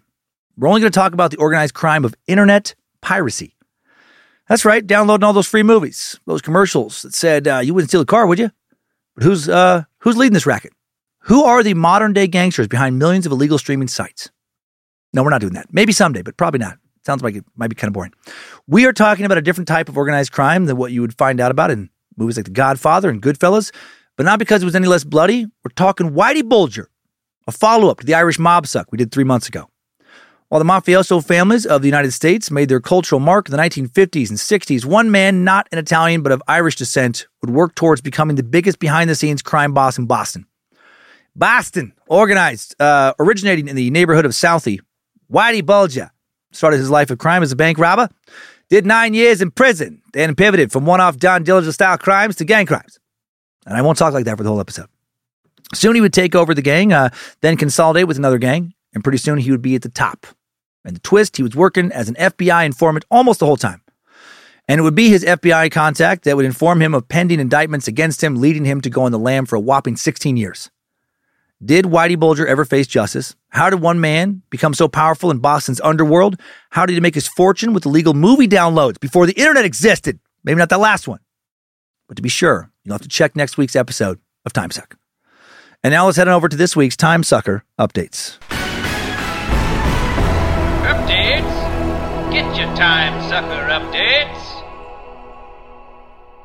First up, before we get into the heavier stuff, a little levity. A super limp, soft shame cocksucker. Kent H. writes, "Hey, Suckmaster Flash, happy Father's Day to you and all the hot, hard father daddies out there, especially those in the Cult of the Curious Fathers group. I just wanted to tell you how," and that's a private Facebook group if you're new here. "I just wanted to tell you how you almost killed my boner yesterday, today. My wife decided to give me the Father's Day gift of recreating the act that made me a father in the first place. Can I get a Hail Lucifina? Anyway, she's on top of me and mid-pump, she jokingly asks if I wanted her to call me daddy. Well, after this week's episode about R. Kelly and all the times he wanted to be called daddy, I started to lose my rigidity. I quickly told her no thanks and had to focus on something else to get back to form. I don't know if this counts as a Cummins loss since nobody heard what you said, but the show did lead to something potentially embarrassing. 3 out of 5 stars wouldn't change a thing. Loyal listener, Kent." Well, thank you for the Father's Day wishes, Kent. When I got your message, it was indeed coming up on Father's Day. I'm glad the daddy talk wrecked your boner after the R. Kelly suck. Means you're probably a good dude. Imagine if you thought of Kelly and what he did and then got so much fucking harder. Like the hardest you've ever been. Especially when you start thinking about pissing on your lady. So good on you, Kent. You have a dick to be proud of. Now for the heavier stuff. Okay. Concerned Sack. V. Almada writes, "Hi, Dan. I'm a big fan of your show and appreciate the thorough research and the comedic elements. I give it 5 stars, but now straight to the point. While listening to the latest episode about R. Kelly, something bothered me a lot. It was the ironic and disturbing fact that in the early part of the episode, you asked for donations to a local LGBT chapter. I'm sorry, but I have come across numerous pieces of evidence that suggest a sector of that movement, especially within the trans community, that is attempting to normalize and institutionalize the sexual grooming of minors. And I'm not just referring to teenagers like the ones in R. Kelly's episode, but preteen minors as well. I understand that someone in your position in the entertainment industry might find it difficult to take a clear stance on this issue due to the fear of significant backlash that could potentially harm your show. However, how long should we continue to tolerate these covert pedophiles in the name of inclusion? How far does it need to go until we realize that we have made a huge mistake by supporting every aspect of this insidious and demented agenda, which at this point is undeniably present just because we have a negative view of religious people? Inclusion cannot be achieved through hate, and the fact that one side may appear bright and colorful doesn't mean they are free from hatred and resentment. Do transgender children exist? Are they born with gender dysphoria, or is gender dysphoria a result of grooming and early child abuse? Why do certain parts of the trans movement believe they should have more authority over a child's education than their own parents? We need to distinguish between freedom and debauchery because for perverts, pedophiles, and the like, they are synonymous. Until a few years ago, I fully supported gay rights, but things changed when it appeared that some members started to get involved with inappropriate actions towards children. Now I can no longer support them because from within they prioritize maintaining a united front instead of taking action to remove sick and perverted individuals from the movement. Anyway, I hope this provides food for thought. Have a good day. Here is a video of Lactatia for your enjoyment. Okay, a lot to unpack here. I don't even know if I'll be able to unpack all of it, B, but thank you for diligently presenting numerous points to discuss. Let's start with your point. We have made a huge mistake by supporting every aspect of this insidious and demented agenda, which at this point is undeniably present, just because we have a negative view of religious people. Okay, here's something I think is really important to understand about this issue and so many issues whenever any group is involved. When I support Pride, I don't support every single gay or trans person alive in the movement, every single thing every one of them believes or has done, just like I don't do that with literally any other group. If I had to support every single nuanced aspect of the morality and agenda of literally every member of a group to support the group at all, I would literally not support a single fucking group in the history of groups. And I don't think anyone does that. I think most of us, when we support a group, we support the gist, the spirit of the movement. And for me, the spirit of the Pride movement is about equality and equity, having a proper seat at the table, having the same rights as other citizens of the same nation. That's what I support, and will continue to support equal rights for those who don't harm others any more than any other group's members do in America. If we were truly worried about a group sexually harming children, having members of the group, who are not kicked out for harming children, we should literally destroy the Catholic Church. We should burn every fucking church to the ground. But we don't, because rational people understand that a small faction, a horrific, evil faction of priests, has tainted the name of a group of people who overall, I believe, and this is statistically supported, are overwhelmingly good people, as good as the rest of us. Are some gay or trans people grooming? Are some harming kids? Statistically, I'm sure that there are. Just like millions of straight people have done and are doing as members of a variety of other groups. Stats-wise, people who identify as straight have done way more harm to kids than anyone else if we're thinking about groups to protect kids from. I think when we're thinking about a large group of people, a diverse group of people, we have to be careful not to think in terms of any cohesive agenda. Agenda is a word that gets used way too fucking much these days, in my opinion. We have to remember that the group is a collection of individuals who are defined in this case by much more than gender identity or sexual preference. Gay or trans people don't get along with each other any more than straight people do. Black people don't all get along and have the same ideas about everything any more than white people do that. There is no cohesive agenda. I don't believe for a second that the Pride movement actually has a united front outside of wanting inclusion and equity, some basic general shit that any group would want. And I found no evidence to the contrary of that. You also said I might be afraid to speak out against this group because of kickback, perhaps from the entertainment industry. I assure you with me, that's not true. What famous big Hollywood friends do I have helping promote my career? Almost none. How many super liberal Hollywood types do I have supporting me and promoting my work? Literally zero. I'm an independent operator. Hollywood doesn't give a fuck about me. I'm a white, straight gun owner who lives in northern Idaho. As far as Hollywood, it is like it's the Middle Ages and I have leprosy. Way riskier for me to speak up in favor of support of the LGBTQIA plus community than it would be to speak against them. I have more conservative listeners than most comics. I would say, the average podcaster. So this isn't me cheerleading. This isn't a business move. It's an ethics move for me. It's I want to respect who I see in the mirror move. Self-respect matters to me more than my career, more than money at the end of the day. Next point, I hear a lot of talk about grooming. And I never see the evidence of this big agenda of grooming. Like, where exactly is this happening? Is more grooming going on than what happens in straight communities? Or is normalization going on? Because there's a big difference. Lindsay and I have talked to our kids about being trans. It has been normalized to them and to my nieces and nephews and to all my kids' friends. And zero of them identify as trans. Why would anyone who isn't born with gender dysphoria choose to be trans? Why choose to face widespread ridicule and persecution? I don't buy that happens. Another point, does sexual abuse lead to gender dysphoria? The evidence is not there to support that. I have looked. And as a student of history, I know that exact same accusation has been leveled against gay and lesbian people for decades, proven not to be true. Are gay and straight people molested? Yeah, just like are gay people molested? Yeah, just like straight people are, just like trans people are. You brought up elements within the trans movement wanting more authority over children than parents. Says who? Like wanting to be allowed to discuss their life in schools is different than having more authority.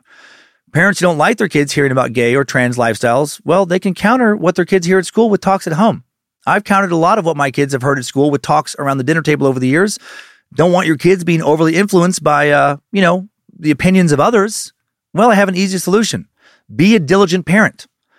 I've sacrificed basically the last 18 years of your typical social life in the regards of having friends you regularly connect with and spend time with to be able to spend more time with my kids.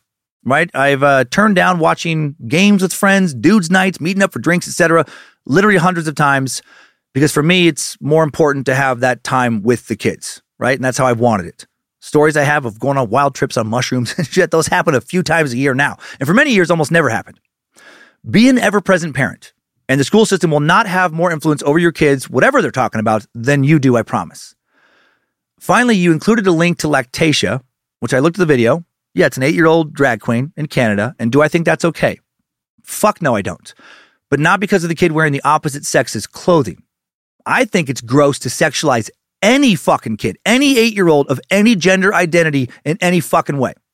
I look at whoever dressed that kid up in a tight sexualized outfit the same way I look at pageant moms and pageant dads putting their little girls in revealing outfits, fucking parading them around in a bunch of makeup, and I think that's fucking disgusting. I think Lactatia being sexualized is equally disgusting to how John Benet Ramsey was sexualized by her parents. I think that shit is fucked up. No one of any religion or any sexual orientation should dress up an 8-year-old in basically the clothing equivalent of fucking pedophile bait. It's outrageous. I hope you can understand a little better where I'm coming from now. My support of Pride is me supporting the best aspects of an imperfect organization, as all organizations are imperfect. Someone who is supporting fellow meat sacks, no better or worse than me, just wishing to have a seat at the table and lead a meaningful, authentic life that isn't trampling on the rights of others. It's Team Meat Sack for me forever and always. Hail Nimrod. And now, Super Sack and loving mother Tina V leaves us with a very personal connection to the same issue. This is intense. Dear Suckmaster of our universe, I'm a new listener as my son, who is in his 30s, recommended that I listen. I started at the first episode and have listened in order all the way to your transgender episode. I know that for you and most of your listeners, that was a long time ago. But I feel compelled to share my feelings anyway. Yeah, interesting timing of this message. I must tell you that this episode hit home for me. I found myself in tears several times with your interview, or during your interview with Erica. You see, I'm the mother of 6 children and the stepmom to 3, and the nana of 9 and counting. Congrats. I'm closer to the end of my life than the beginning. My first husband and I have 5 sons together, and my second and current husband had a daughter. After having 5 boys, 6 including my stepson, you can imagine how excited I was to raise a little girl. I was finally going to be mother of the bride. I could hear her experience carrying her own child and help her, or I could watch, her experience carrying her own child and help her in ways only moms can help their daughters.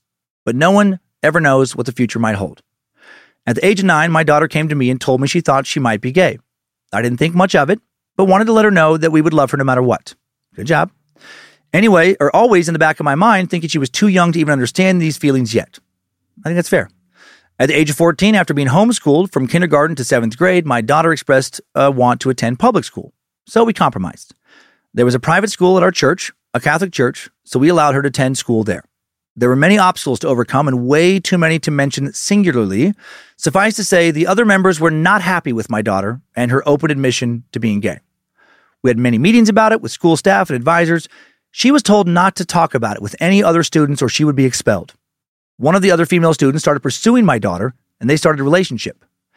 That was until the other student's mom found out. She blamed my daughter for her daughter's feelings, like my daughter somehow changed her daughter from straight to gay.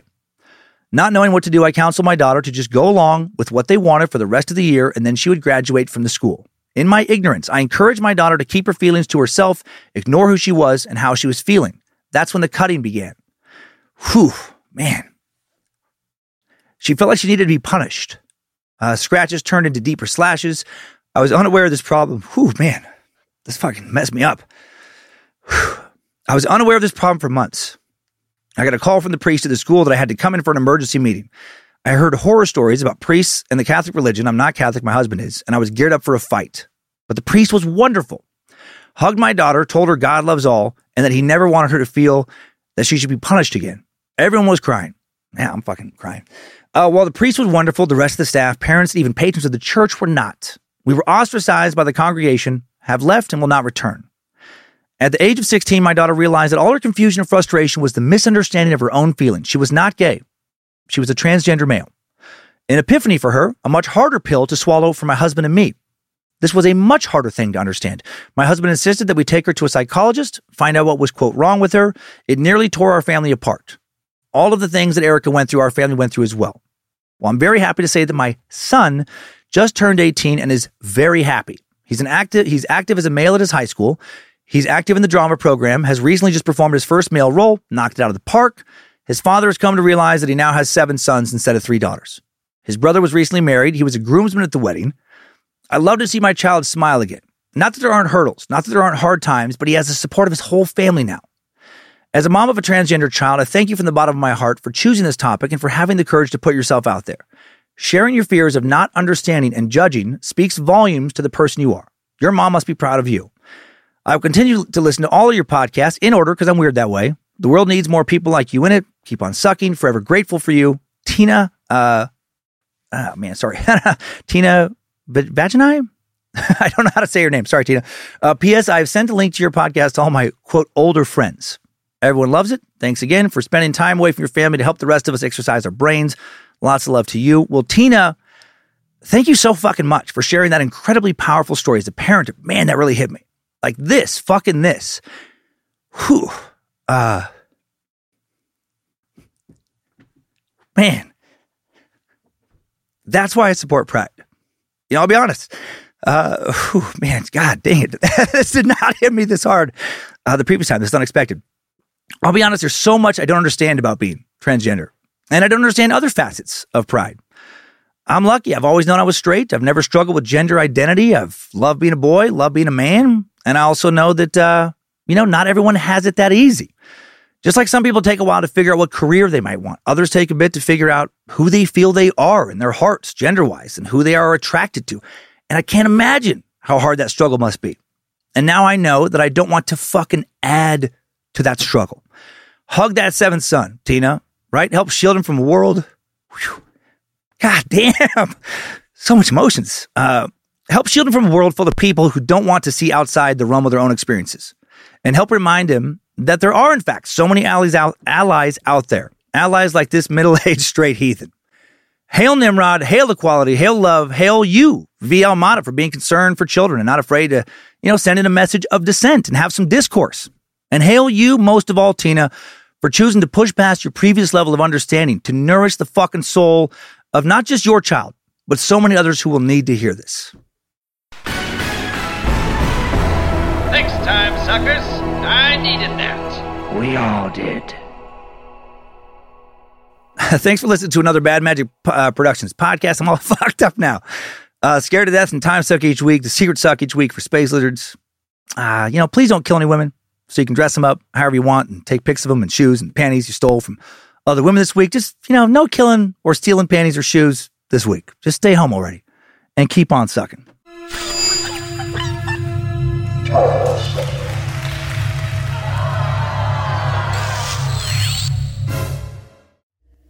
Bad Magic Productions. No silly little ender today, Meat Sacks. I hope you keep thinking about those last two messages. I sure will. So often, I don't know what the answers are. There's a lot of tricky shit out there. We're going into new territory with so many different things in the world right now. When it comes to equality, to do the right thing, I do feel strongly that what we need to do is just focus on stats, logic, and empathy. Err on the side of empathy and not on the side of paranoia, propaganda, and hate.